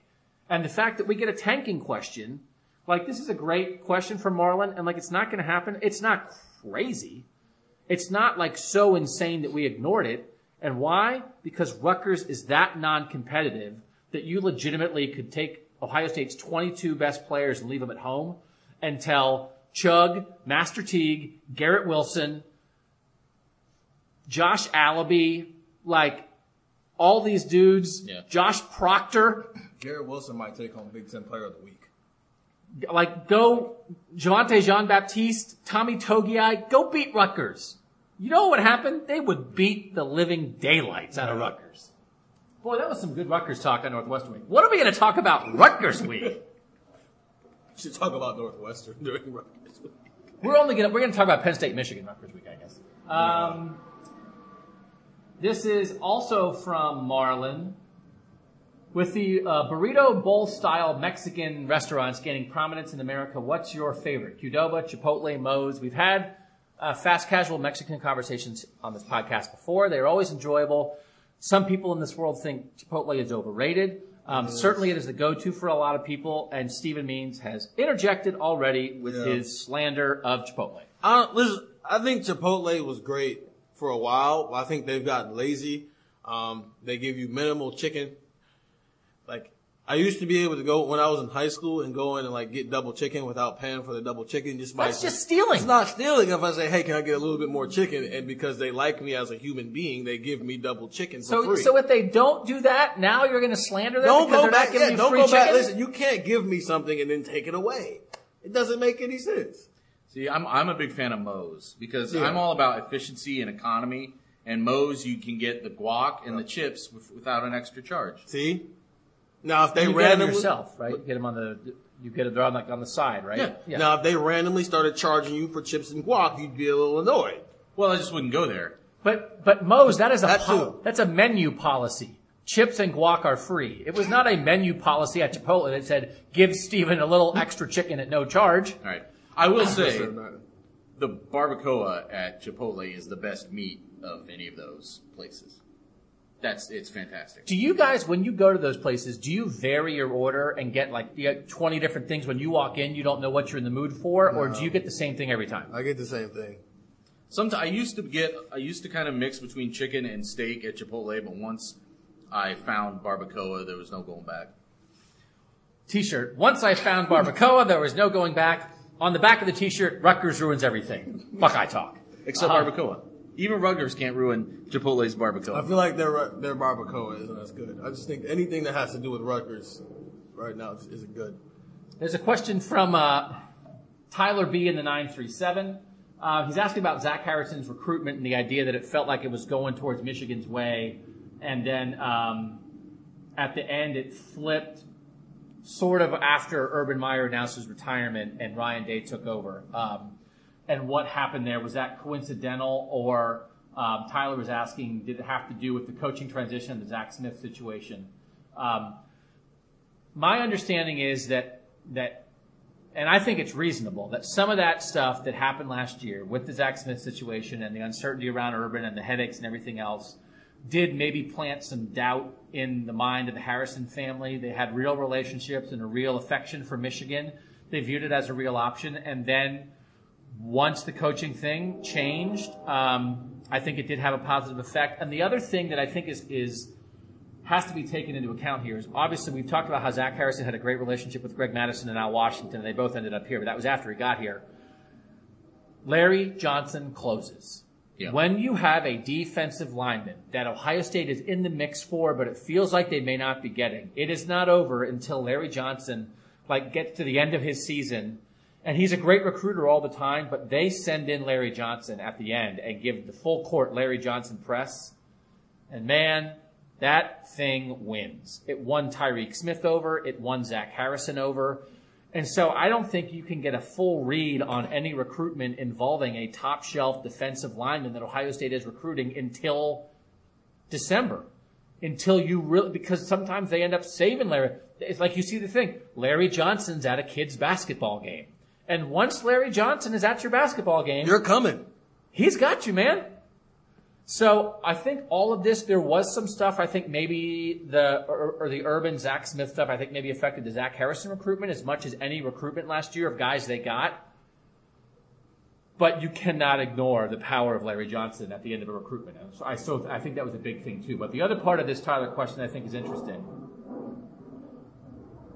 It's early for sure, but what's the chance that Justin Fields stays for his senior year? So he's a sophomore now. He's a junior in 2020. He would be a senior in 2021. What is the % chance that we're putting on it at the moment? 5. At most.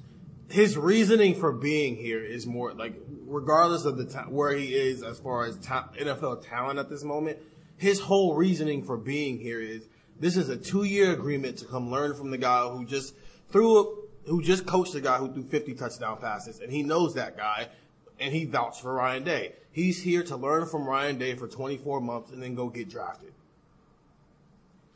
Guys come in with plans, and guys are getting more forthright with laying out their plans. The Boses came in with 3-year plans. Chase Young came in with the 3-year plan.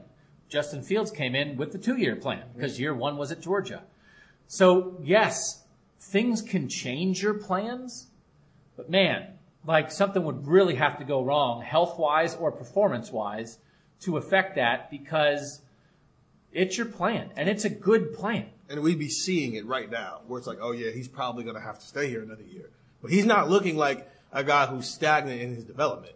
No. He actually looks like he's ahead of schedule with his development. Well, yeah, and not only does he look ahead of his schedule, but he's also got the things he'll gain from the most are still ahead of him. He still hasn't played Wisconsin, still hasn't played at Michigan, still hasn't played Penn State, still hasn't played in a Big Ten championship game, still hasn't played in the college football playoffs. All of those things are ahead of him just this year where he gets to go out and potentially prove himself, and then possibly next year do it all over again. And if this team, we talked last week for people who follow us week to week about the 2019-2020 comparison, which one is more likely for Ohio State to win a championship. If Ohio State comes back and does this all again next year, a lot of it, I think, the credit will be given to Justin Fields for kind of being the guy who elevated a team that otherwise had some questions or whatever. Like, the only thing is, like, for instance, and you just don't even want to talk about this kind of stuff, but Braxton Miller was going to go pro after the 2013 season. And then his arm got ripped off in the Orange Bowl.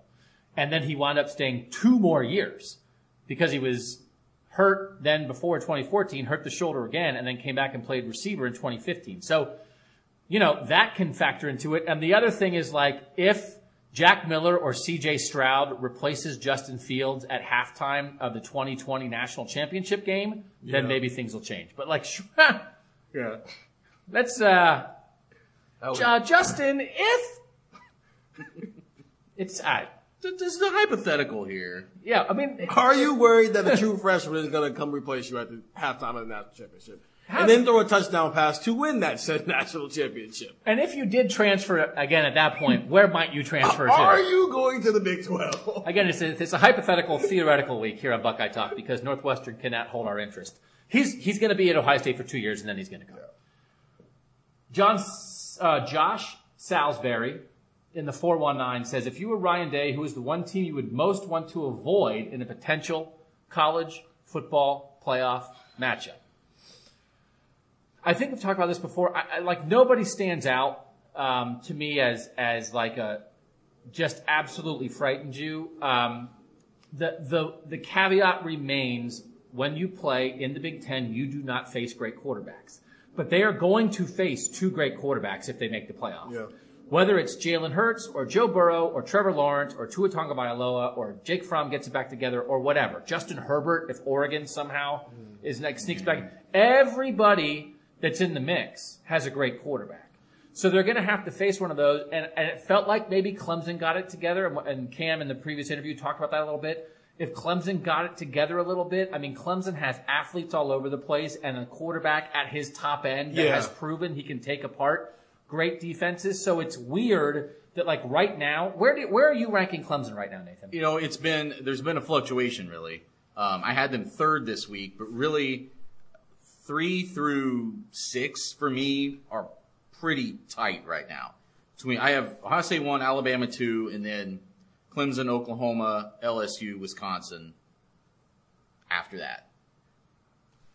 So, I mean, I think there are other people out there on their ballots and different people. You could definitely make a case that Clemson shouldn't be in the top 4 right now. Certainly. Oh, yeah. You can make a case. Yeah. I've seen them as low as 7th or 8th? Yeah. Some people have them pretty low, and I understand why. But I also understand that they looked, like you said, pretty good this past weekend, going down and whooping up on Florida State. And I also feel like sometimes you have to try to gauge the best you can when a team might be overachieving and when a team might be underachieving relative to its talent level at a certain point of the season. That can be tough to do. It's why it's better to just go by the actual results that you see in front of you. But I feel like Clemson is better than what they were showing through the first 4 or 5 games of the season. And I think just to answer the question, like you touched on it, no matter who they face, it's going to be like a top tier quarterback. But there's only 2 of those teams that also have like these top flight NFL wide receivers, and that's Clemson and Alabama. Alabama, like Judy's the best wide receiver in the country right now, and he's a top 5 pick.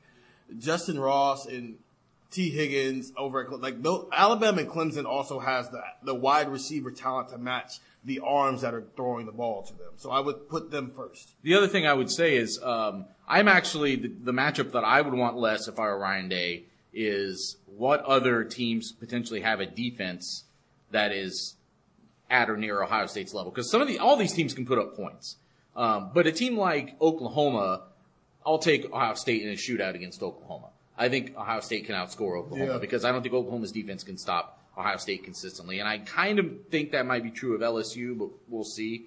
LSU keeps winning these games, but tends to have to score a lot of points to do it. LSU still has probably the roughest schedule of all the teams that we're talking about. Yeah, so they're not guaranteed. Not taking that into account, just of the theoretical teams that they could play.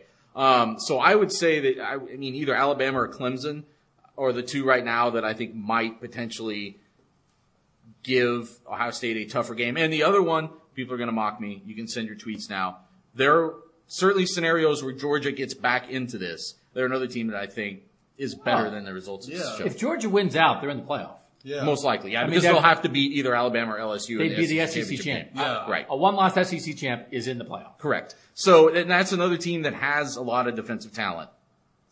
I will say, I had a stat the other week for the D'Antonio thing. There's only a couple, I can't remember what it was, but in the last, since the Tressel era, only a handful of coaches who had beaten Ohio State twice.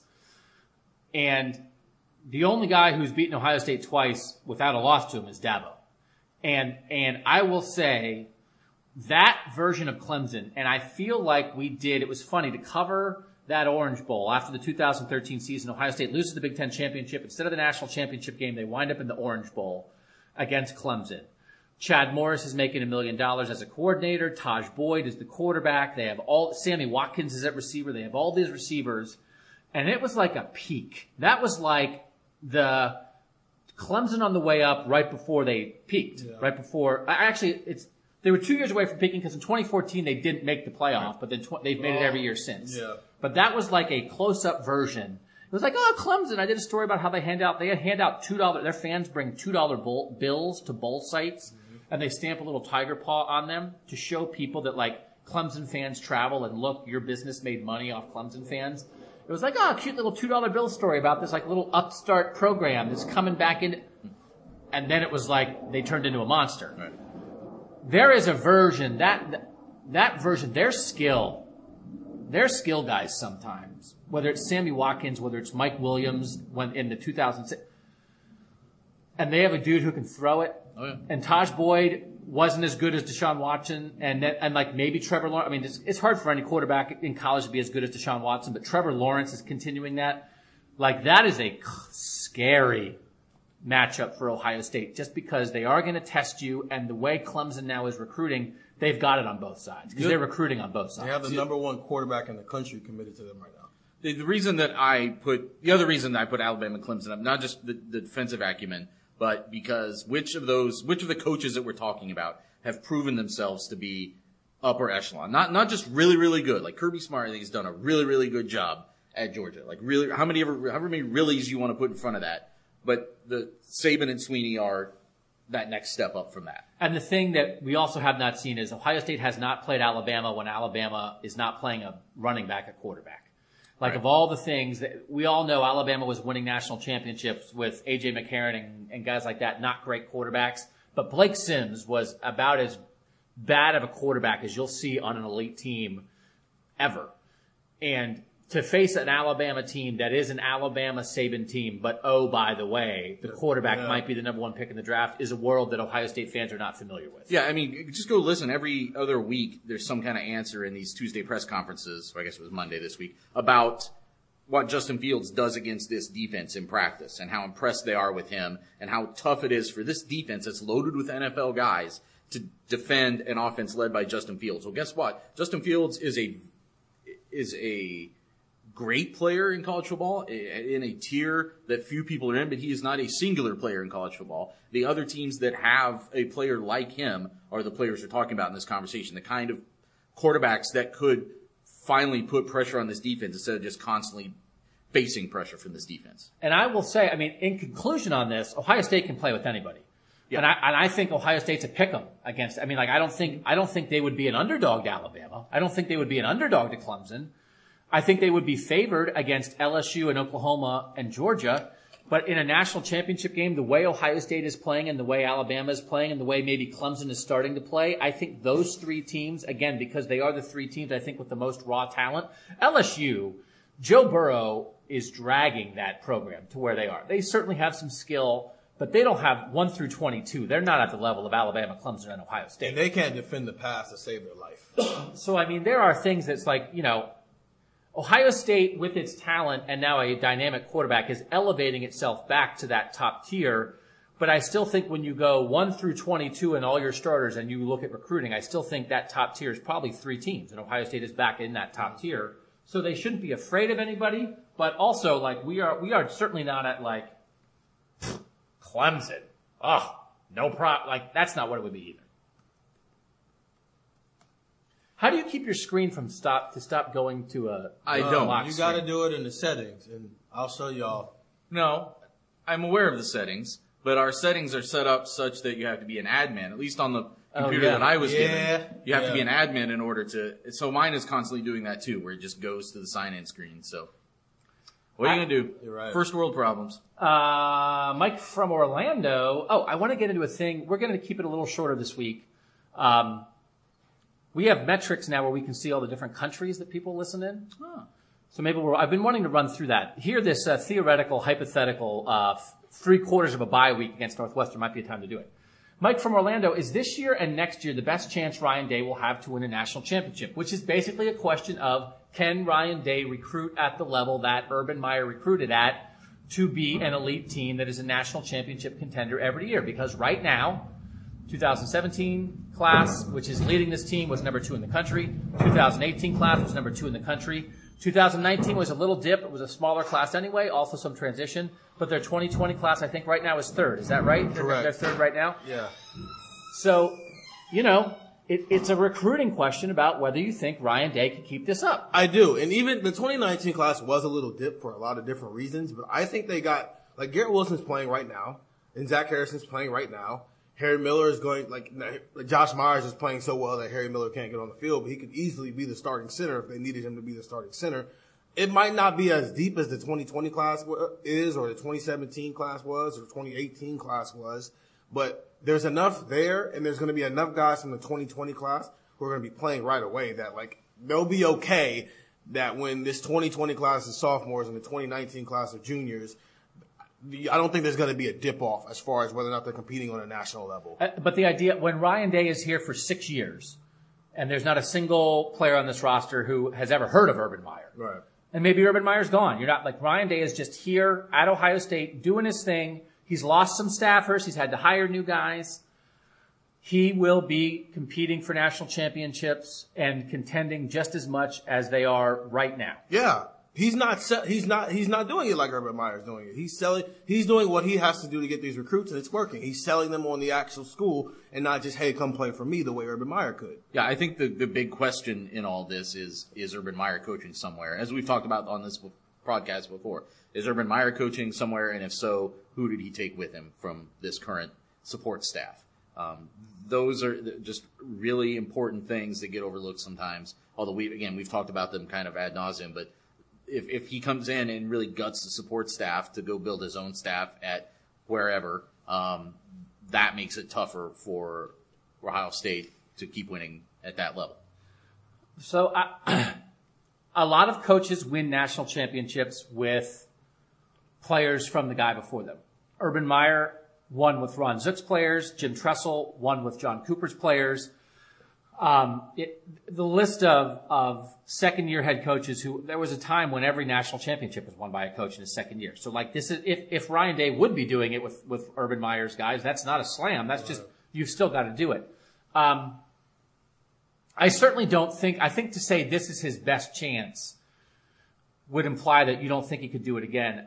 I'm not sure you can 100% assume it. Because of all the things that Urban Meyer did, and we've said it again, structure and recruiting, I mean, they went everywhere and went after everybody. And I get it. Like, Ryan Day is continuing that. That is really hard to do. And they have not always done that here. Not to that level. And so, to be fair, he doesn't have to do it in 2021 as hard yet. No, but it's not even, it's just the idea of in 2024. Yeah. Like, and when it's, will Ohio State in 2024 be signing one of the 3 best classes in the country, or will they be signing the 8th best class in the country? Because if Ryan Day hits a stretch where they sign the 9th best class, the 6th best class, and the 12th best class in 3 consecutive years, you are going to have a much harder time winning a national title. Yeah. And you're still good, and you still are probably the best team in the Big Ten, and you're still doing a great job, but it just got harder to win a national title. Again, we're talking about that Urban Meyer went out every day and won head-to-head battles against Nick Saban and Dabo Swinney and every school in Florida and every school in Texas, and took advantage of opportunities, and they're keeping that going. I wouldn't deny it, but I don't think we can assume it. Here's a different way to ask the same question. So here's a bet you can take. Ohio State wins a national championship this year, or Ohio State wins a championship the field of the rest of Ryan Day's coaching career. What's one more or the likely? other?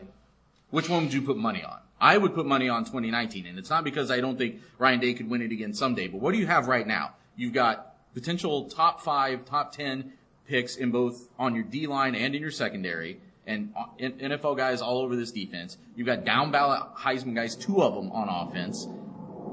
I don't think that's there's just more here right now, and you're already 6-0, and you've already been crushing people. You know what you have right now. But we're also saying that knowing what's going on in this situation, we don't, like, who says that this won't be the case in 2025, or maybe. Well, that's the question, right? So, like, it's easy to say, like, oh yeah, we'll take 2019 because it looks like they're going to be a playoff team and maybe compete for a national championship, because obviously they got the best. I'm saying that is easy to take that. That's why I would take it, because it's so very likely that it could happen this year relative to but that doesn't what you take know away usually from it happening later, whether it will happen later on or not. It's just saying that right now, that barring some crazy epidemic happening, they're probably getting into the playoff this year. Yeah, the thing that most interests me about Ryan Day's future, a lot of things interest me.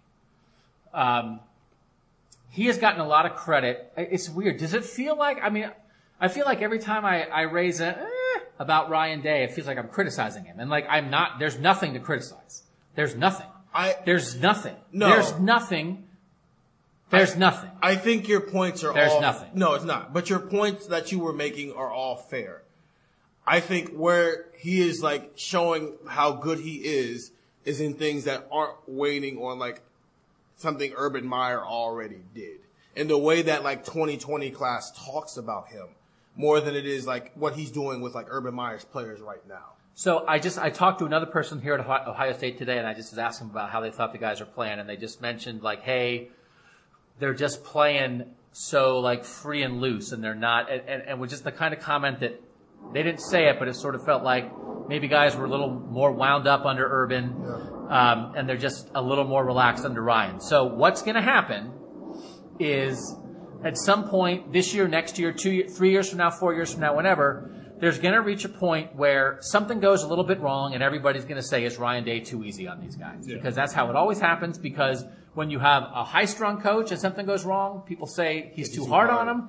When you have a guy who, and it's not that Ryan Day is easy on him, but he's really nice. I think they relate to him, and if he's not like Urban Meyer in that way, then everyone's going to say he can't get people a kick in the butt. It's going to happen. The thing I'm most wondering about. He's getting a lot of credit right now for the hires of Jeff Hafley and Greg Madison and Matt Barnes and Al Washington, and reshaping this defensive staff which absolutely needed reshaping. Mm-hmm. 5 years from now, Larry Johnson's not going to be here. He's going to retire. He's not going to coach until he's 73 or whatever. I mean, like, the man is as good as it gets. And then what happens with the defensive line recruiting? And maybe in 5 years, Brian Hartline won't be here, because Brian Hartline might be an NFL receivers coach or a coordinator or something. Brian Hartline's on the rise. Brian Hartline made a lot of money in the NFL. He loves it here. Maybe he'll be happy here. He also might want to be a head coach. It's the second level of guys. Urban hired a great staff at Florida. It got a little loose when guys left, when Dan Mullen left. He hired a great staff here. Got a little loose when guys left. That's going to be the test for Ryan Day when Jeff Hafley leaves. And I don't think Jeff Hafley is leaving anytime soon. I would bet up. I think it's 100% Jeff Hafley's back in year 2. And there's a Jeff Hafley question that we may or may not get to. But at some point, Ryan Day is going to have to hire the next level of guys. He hasn't even gone, or he's going to have to hire a whole staff of his own. And he hasn't had to do that yet. And that'll be a test, because he's not going to go 10 for 10 on those hires. Nobody does. And then what? And so it's all the stuff that, like, people are criticizing Urban for now, Ryan Day is going to have to face, and he hasn't necessarily had to face it yet, which is why a lot of times in the transition, what happens, why did all these coaches win national titles in year 2? Because they kept the best of what the old coach had, the best recruits, a couple of the coaches that were getting it done, a couple of the traditions and the things that made sense, and they added the best, all their fresh new ideas that they're raring to go, and you get the old best and the new best. And then eventually, sometimes you get to year 7, and you leave, and even though you're one of the best 5 coaches in college football history, people are glad to see you go. Think about what Ohio State fans felt about Urban Meyer in 2012 and what they felt about him in 2017, right? They thought it was a miracle. They thought it was a miracle worker, a miracle dropped from the heavens guy in 2012. And by 2017, they were like, or 2018, they were like, maybe Ryan Day, 2019, it's like, Ryan Day's better. So that's what Ryan Day is going to face someday too. I think what it's kind of boiled down, like we just talked about how Larry Johnson is like the closer. He's the sure thing. Like, if you bring Larry Johnson, that kid's probably coming to your school.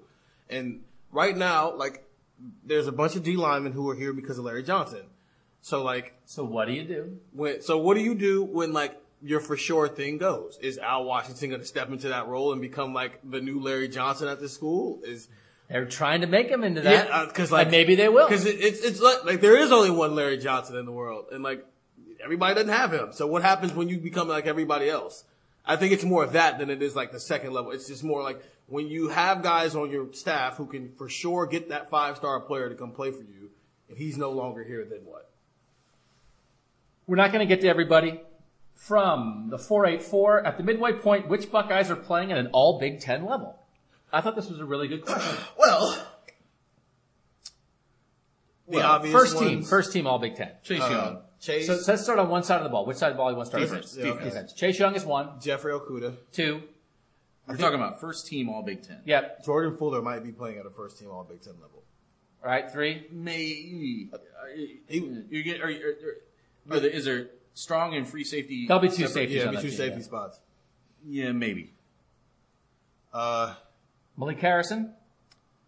I'm not pinning him in. Maybe. Okay. What's tricky a little bit is depending on who's voting, there could be a difference here between media and coaches voting too, because none of those linebackers are going to put up like capital S stats. I think Sean is kind of in that same boat where like we know how good he's playing, but like I don't think Sean will, because I think there's going to be 2 corners on first team, and he's not even considered one of the top, even though there's all 3 of those guys. Maybe. And I literally could not. Can you guys name one Wisconsin defender? Does Chris Borland still play for Wisconsin? I don't know. The linebacker.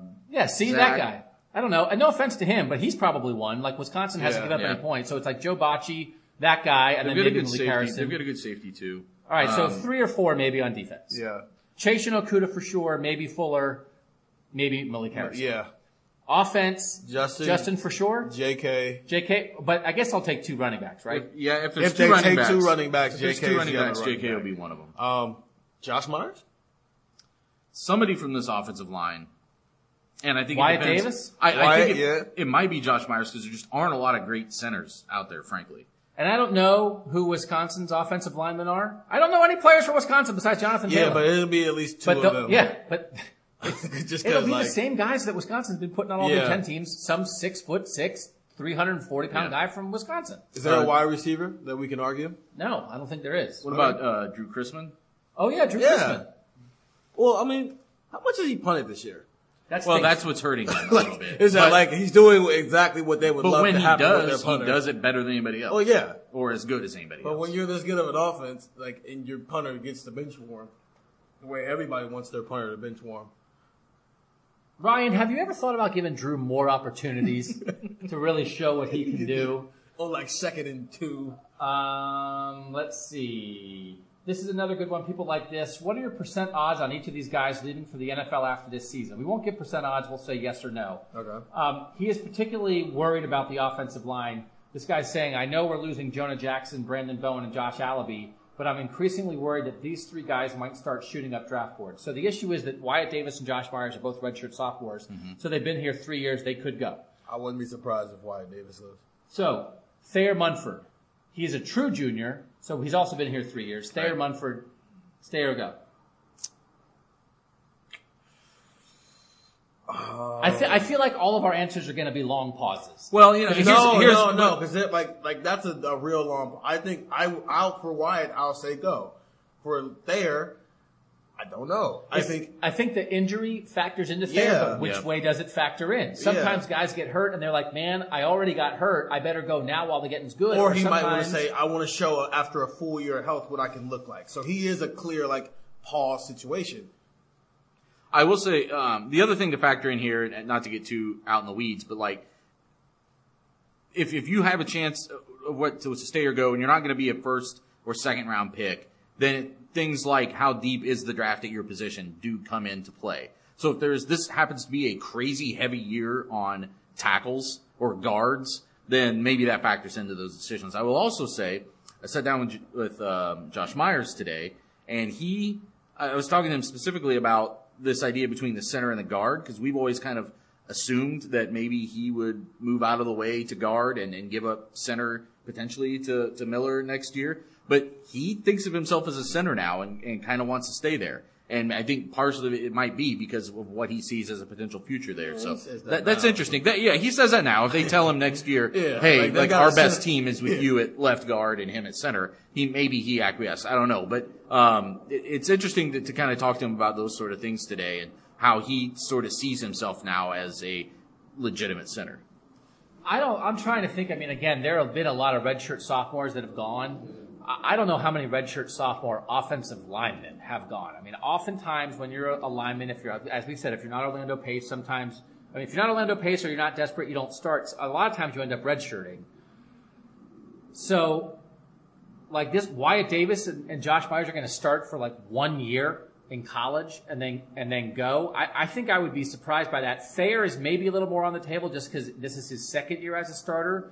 But again, a lot of good offensive linemen have stayed here for a decent amount of their eligibility. A lot of people were surprised that Michael Jordan went last year, and I think he ended up being a 4th round pick, but he's also a starter right now. So a lot of times also on the offensive line, sometimes you think, well, if a guy's not a 1st round pick, he's not going to go. If you're a guard, you're not going to be a 1st round pick if you're not Quentin Nelson. Right. So if you feel like you've shown what you can show, then go, because you're going to be a 3rd round pick anyway, now or later. So Wyatt just seems to be showing a lot, and people from a national standpoint are starting to notice it. I mean, it's a family things factor in as well. Yeah. I mean, I know Wyatt Davis's dad is an actor, and his grandpa is a Hall of Fame NFL player, and they have a music business. And sometimes if your family needs it, some guys Wyatt Davis can make a decision that he doesn't have to worry about family influence at all. So that could be part of that too. I don't know. And a lot of these guys want to get their degrees. I mean, that does matter. I think Wyatt Davis, his family cares about that. And all families care about it. It's just where does it come up in the pecking order? In a world where you're not worried about the financial situation, you can put it a little higher. Wisconsin has a center named Tyler, how do you pronounce it? It looks like badass. Does it end with a Z? Yes. Yeah. Who has been... Badaz? Yeah, however you pronounce it, and has been the best center in the Big Ten in the that last guy, yeah. couple of years, and he's still in college. Is what I'm saying. Like he's been, I remember him. He's been like clearly one of the best in the Big Ten, if not the best in the country at center the last couple of years. Good here guy. He's still here in the big, still playing. And I'm not trying to offend Wisconsin people, but it's like Wisconsin linebacker X, Wisconsin offensive lineman X, Wisconsin running back X. It's the same thing as saying like Ohio State cornerback X, Ohio State linebacker X. It's like, whatever, I don't know. Like, they're good. It's not, I'm not dismissing them because they're not good. I'm dismissing them because, of course, they are good. With Wisconsin next week and Pat Fitzgerald being a great defensive schemer and coming off a bye, I think a lot of people thought this could be a dangerous game. Is it more the play of Ohio State so far or the all-caps atrociousness of Northwestern that has eased that concern? Is it more that Ohio State's so good or Northwestern's so bad? Both. I think it's more that Northwestern's so bad. Northwestern, I mean, seriously, the offensive numbers that Northwestern is putting up this year are whatever's worse than anemic. Their defensive numbers aren't all that Their great defensive either. numbers are okay. I think the defensive numbers are probably also hurt by the fact that their defense is just on the field for 58 minutes a game or whatever it is right now. But no, like I said this stat earlier in the game, like Justin Fields has a quarterback rating of 180 whatever it is, and their combined Northwestern's quarterbacks are 79, like just under 80. So 100 points better in rating for Justin Fields. Like I know he's good, but that's insane. And part of the issue, and Northwestern won 8-1 last year. Clayton Thorson was a 3-year starter at quarterback. He's an NFL backup now, but they brought in this 5-star transfer from Clemson. There were 2 5-star transfer quarterbacks in the Big Ten this year. Justin Fields is one, Hunter Johnson is another, and Hunter Johnson has been awful. So that's the thing of like, it was like Northwestern was losing this veteran quarterback, and you thought they might get better at quarterback, and their quarterback play has dropped off the earth. So like that is the thing that I think has been the most surprising part of Northwestern's struggles, that they got this dude who you thought would be good and stinks. And Nathan, you may lean in and say it now if you'd like to. Yeah, I mean, he was a 5-star guy. Like he had to come in and lead them to a Big Ten West championship just based on the stars next to his name, right? Just say what you want to say. 3 words. One of the second words of contraction. It's 6 words. With individual players, stars don't matter. All right, we're going to do a couple more. From the 614, how scared are you of Wisconsin after they dismantled Michigan State? I know that Michigan State's offense is a dumpster fire, but after 7 weeks of football, Wisconsin's playing like a playoff contender and looks to be a legitimate challenger to Ohio State this year. Who can bring up who Wisconsin has played? Can you look on your phone real quick? So here's what's happening, and I'm not at all surprised that this happened. Of course, I didn't pick Wisconsin to win the West because I'm an idiot, but like. Nathan has been on this Wisconsin thing. They were overrated last year and couldn't live up to the hype. They were underrated this year, and so they're coming out and looking great. They have not played anybody that can play offense, and that's why their defense looks so good. Here it is. 49-0 against South Florida, at South Florida. Lovely. 61-0 against Central Michigan, the Chippewas. At Central Michigan. No, at home. God. 35-14 against Michigan, a game that was 35-0, if you remember. That was at home. At home, 24-15 over Northwestern. So again, a team that I just told you was just below, just an abomination. Allowing 15 points to Northwestern is like giving up 70 to Ohio State. And I'd have to look back. I'd have to look back. There could have been a defensive touchdown. Who knows? But Ohio State gets those too. So, 48-0 at home over the Fighting Stephen Means of Kent State. Yeah. And then 38-0 over Michigan State. Go Flashes. So listen, they have played 3 Big Ten games, and the 3 Big Ten teams they have played cannot play offense. No. Like they're good, but they're like and all 3 good. were at home. And it's Michigan, Michigan State, and Northwestern, which, like, again, it's the West champion of last year and, like, 2 traditional East Division powers, none of whom can play offense. And so I think their defensive stats are built on a house of sand, man. And so, like, I spent so much time downgrading Michigan State before the 2013 Big Ten championship game and talking about how there was no chance Ohio State was going to lose this game. I mean, I'm wrong all the time. I just think it's not that I think Wisconsin's a fraud. It's that I think their dominance is a fraud.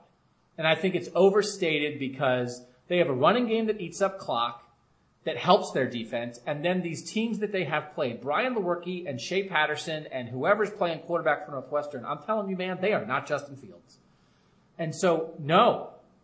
Like, I think they're getting overhyped. They've gotten to this point because, in part, they were underhyped. Now, people are talking about how they should get number 1 votes in the country, and those people are drunk. So they like to prove people wrong. They're They want to prove you wrong. If you think they're going to be good, they're going to show you that they can't be good. If you think they're going to be bad, they want to show you. Yeah, so right, now people thought they weren't going to be that good, so they've been good. Now people think they're good. So they're going to be like, I'll show you how bad we are. And they're going to get de-pantsed in Ohio Stadium. I just really think so. Again, like the worry, again, maybe I'm wrong, because I'm wrong all the time. I just think there is zero worry. They are what they are, and you know what that is. And Ohio State has beaten that many times before. What's the worry? What's the worry? Where does the worry come from? That offensive line and that running back will dominate Ohio State's defense, control the line of scrimmage, shorten the game, and that defense will muck it up enough that Wisconsin could win 27-21? All I've seen is they've done to teams what you would have expected them to have done to those teams when you look at the production of those. Like, the only team on that Ohio State will not have played by the time they get to that game is Michigan. That's because they played in the last game of the season. They tore Michigan State apart just like Wisconsin did. I don't see a 27-21 scenario playing out in Wisconsin's favor. It would have to be something really fluky like 17-14. Even 27-21 is too high scoring. Yeah. Okay. They're not going to score 27 points against Ohio State. But if they keep it, if by the running game just showing up and getting it done and their defense playing, taking these first 7 weeks and then putting something on top of that's even better, and they somehow keep it a low-scoring game, maybe. But I'm skeptical, as you are. I want to give a shout-out to the 440 guy who says his brother-in-law goes to one away game every year. In 2017, he went to Iowa. 2018, he went to Purdue. 2019, he's going to Northwestern. Do you believe in sports curses? If so, is this game already decided, or is Northwestern so bad that that doesn't matter? I will say, Marcus, I was talking to Marcus Hartman from the Dayton Daily News earlier, and he made an interesting point. Again, we love this trap game stuff, right? Or did you say it? Again, I can't remember who I have conversations with. They have 6 games left. They have 3 games against really good teams and 3 games against horrendous teams. Did you say that, or did Marcus say that? I think we were talking about trap games, but I don't remember saying these. So there's not a trap because you are not dropping a team at the level of Purdue or Iowa in the midst of all this stuff. They're going to be up for Wisconsin. They're going to be up for Penn State, and they're always up for Michigan. And then Rutgers, Northwestern, and Maryland are a mess. Yeah. So it's like they're playing like the 3 other best teams in the conference and the 3 other worst teams in the conference. So if they were playing even if they were playing Indiana with Michael Penix Jr., or they were playing Minnesota. Or even Nebraska at this point, like a team with some type of talent, even if they're not showing it. Well, I mean, just if this game Friday night were against everything else were equal, except they were playing last year's Northwestern team on the road with a Northwestern team that was strong on defense and had an actual offense, like a football bowl subdivision offense, then maybe it would be the trap game scenario would come into play. This doesn't seem like a team that in any way can threaten Ohio State defensively. All right, this is the last one that we're going to get to, and this is a point that I wanted to make because I trotted out the theory to Marcus, and he said it wasn't crazy, so I can say it publicly. From the 559. So I was at the mock playoff committee, as I talked about. After being at the mock playoff committee event, how will they view this Georgia loss? At home versus a backup quarterback for a lot of the game versus a team with a losing record at the time. Seems like a really bad loss. Here is my point on this, and I am skeptical of the committee thinking of this like I'm thinking of this. But what is a worse loss? Ohio State got blown out on the road in 2017 and 2018 against 2 mediocre teams. But on those days, those teams played great. Yeah. Their coaching was great. And they were both bowl Their teams. execution was great. But those teams on that day, Iowa played like a top 25 team. They did not end up as one. Right. But on that day, I've watched Nate Stanley this year and said, how did that guy beat Ohio State? Nate Stanley played the best game of his career. Now, Ohio State's deficiencies helped him do that. But as we've talked about, they had an NFL cornerback in Josh Jackson. They had 2 NFL tight ends. They had a scheme that worked, and Iowa played wonderfully.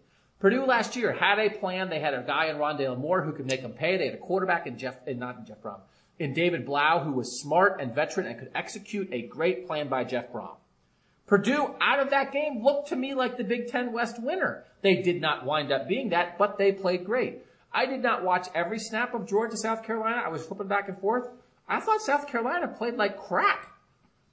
And Georgia lost anyway. So I think losing, and South Carolina, I think is going to wind up being like Iowa or Purdue. They're not great, but they're 3-3. They're going to be a bowl team. But Georgia lost at home to a mediocre team that did not play well. Now, they barely lost. It went to overtime. It was at Georgia. Was it at Georgia? Yeah. So it was a closer loss.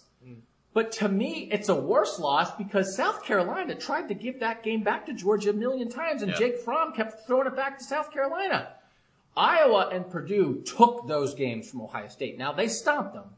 But to me, this is a much worse loss. And if those losses killed Ohio State, I think getting blown out by a mediocre team that played well is less embarrassing than barely losing to a mediocre team that played bad with a third-string quarterback. That's a fair point. I will say the thing that's going to ultimately separate it, though, is Georgia will have a schedule that provides more opportunities to get the kind of win that would force it back into the playoff than Ohio State did in either of those two seasons. Just by getting to the SEC championship game alone, they'll have that. In the East? No. But just getting back into an SEC, so winning out to get into the SEC championship game, and then if you were to beat an undefeated Alabama or LSU at that point, that kind of you're kind of forcing the playoff committee's hand. You said it earlier in the thing. Yeah, and I don't know if I SEC champion gets in, and I don't know if I agree with that anymore. I mean, they do. So Georgia finishes. They play Kentucky, Florida, who's still in the top 10 and just lost to LSU. Missouri, who's 22. They're at Auburn. Auburn's number 11. Then they finish with Texas A&M and Georgia Tech. So they have a couple ranked teams on there. And Texas A&M, who's still getting votes from some people in the polls. So a team that has some respect and some talent. Their side is definitely not as difficult as the Alabama, LSU, Auburn side. But if they win out and then beat Alabama or LSU, an undefeated Alabama or LSU in the championship game. For the sake of the question, because last year, they lost to Purdue. But then they followed it up and they did not look good after the bye week when they played Nebraska. And then they almost lost to Maryland. Literally, the guy couldn't throw an accurate pass, and that's why they won that game. Even against Michigan State, it was ugly. Their punter won them the game. And they really didn't get back to looking like the Ohio State that we thought they were until Michigan. So 3 or 4 games later is when they finally got back to playing at a solid level where everything clicked.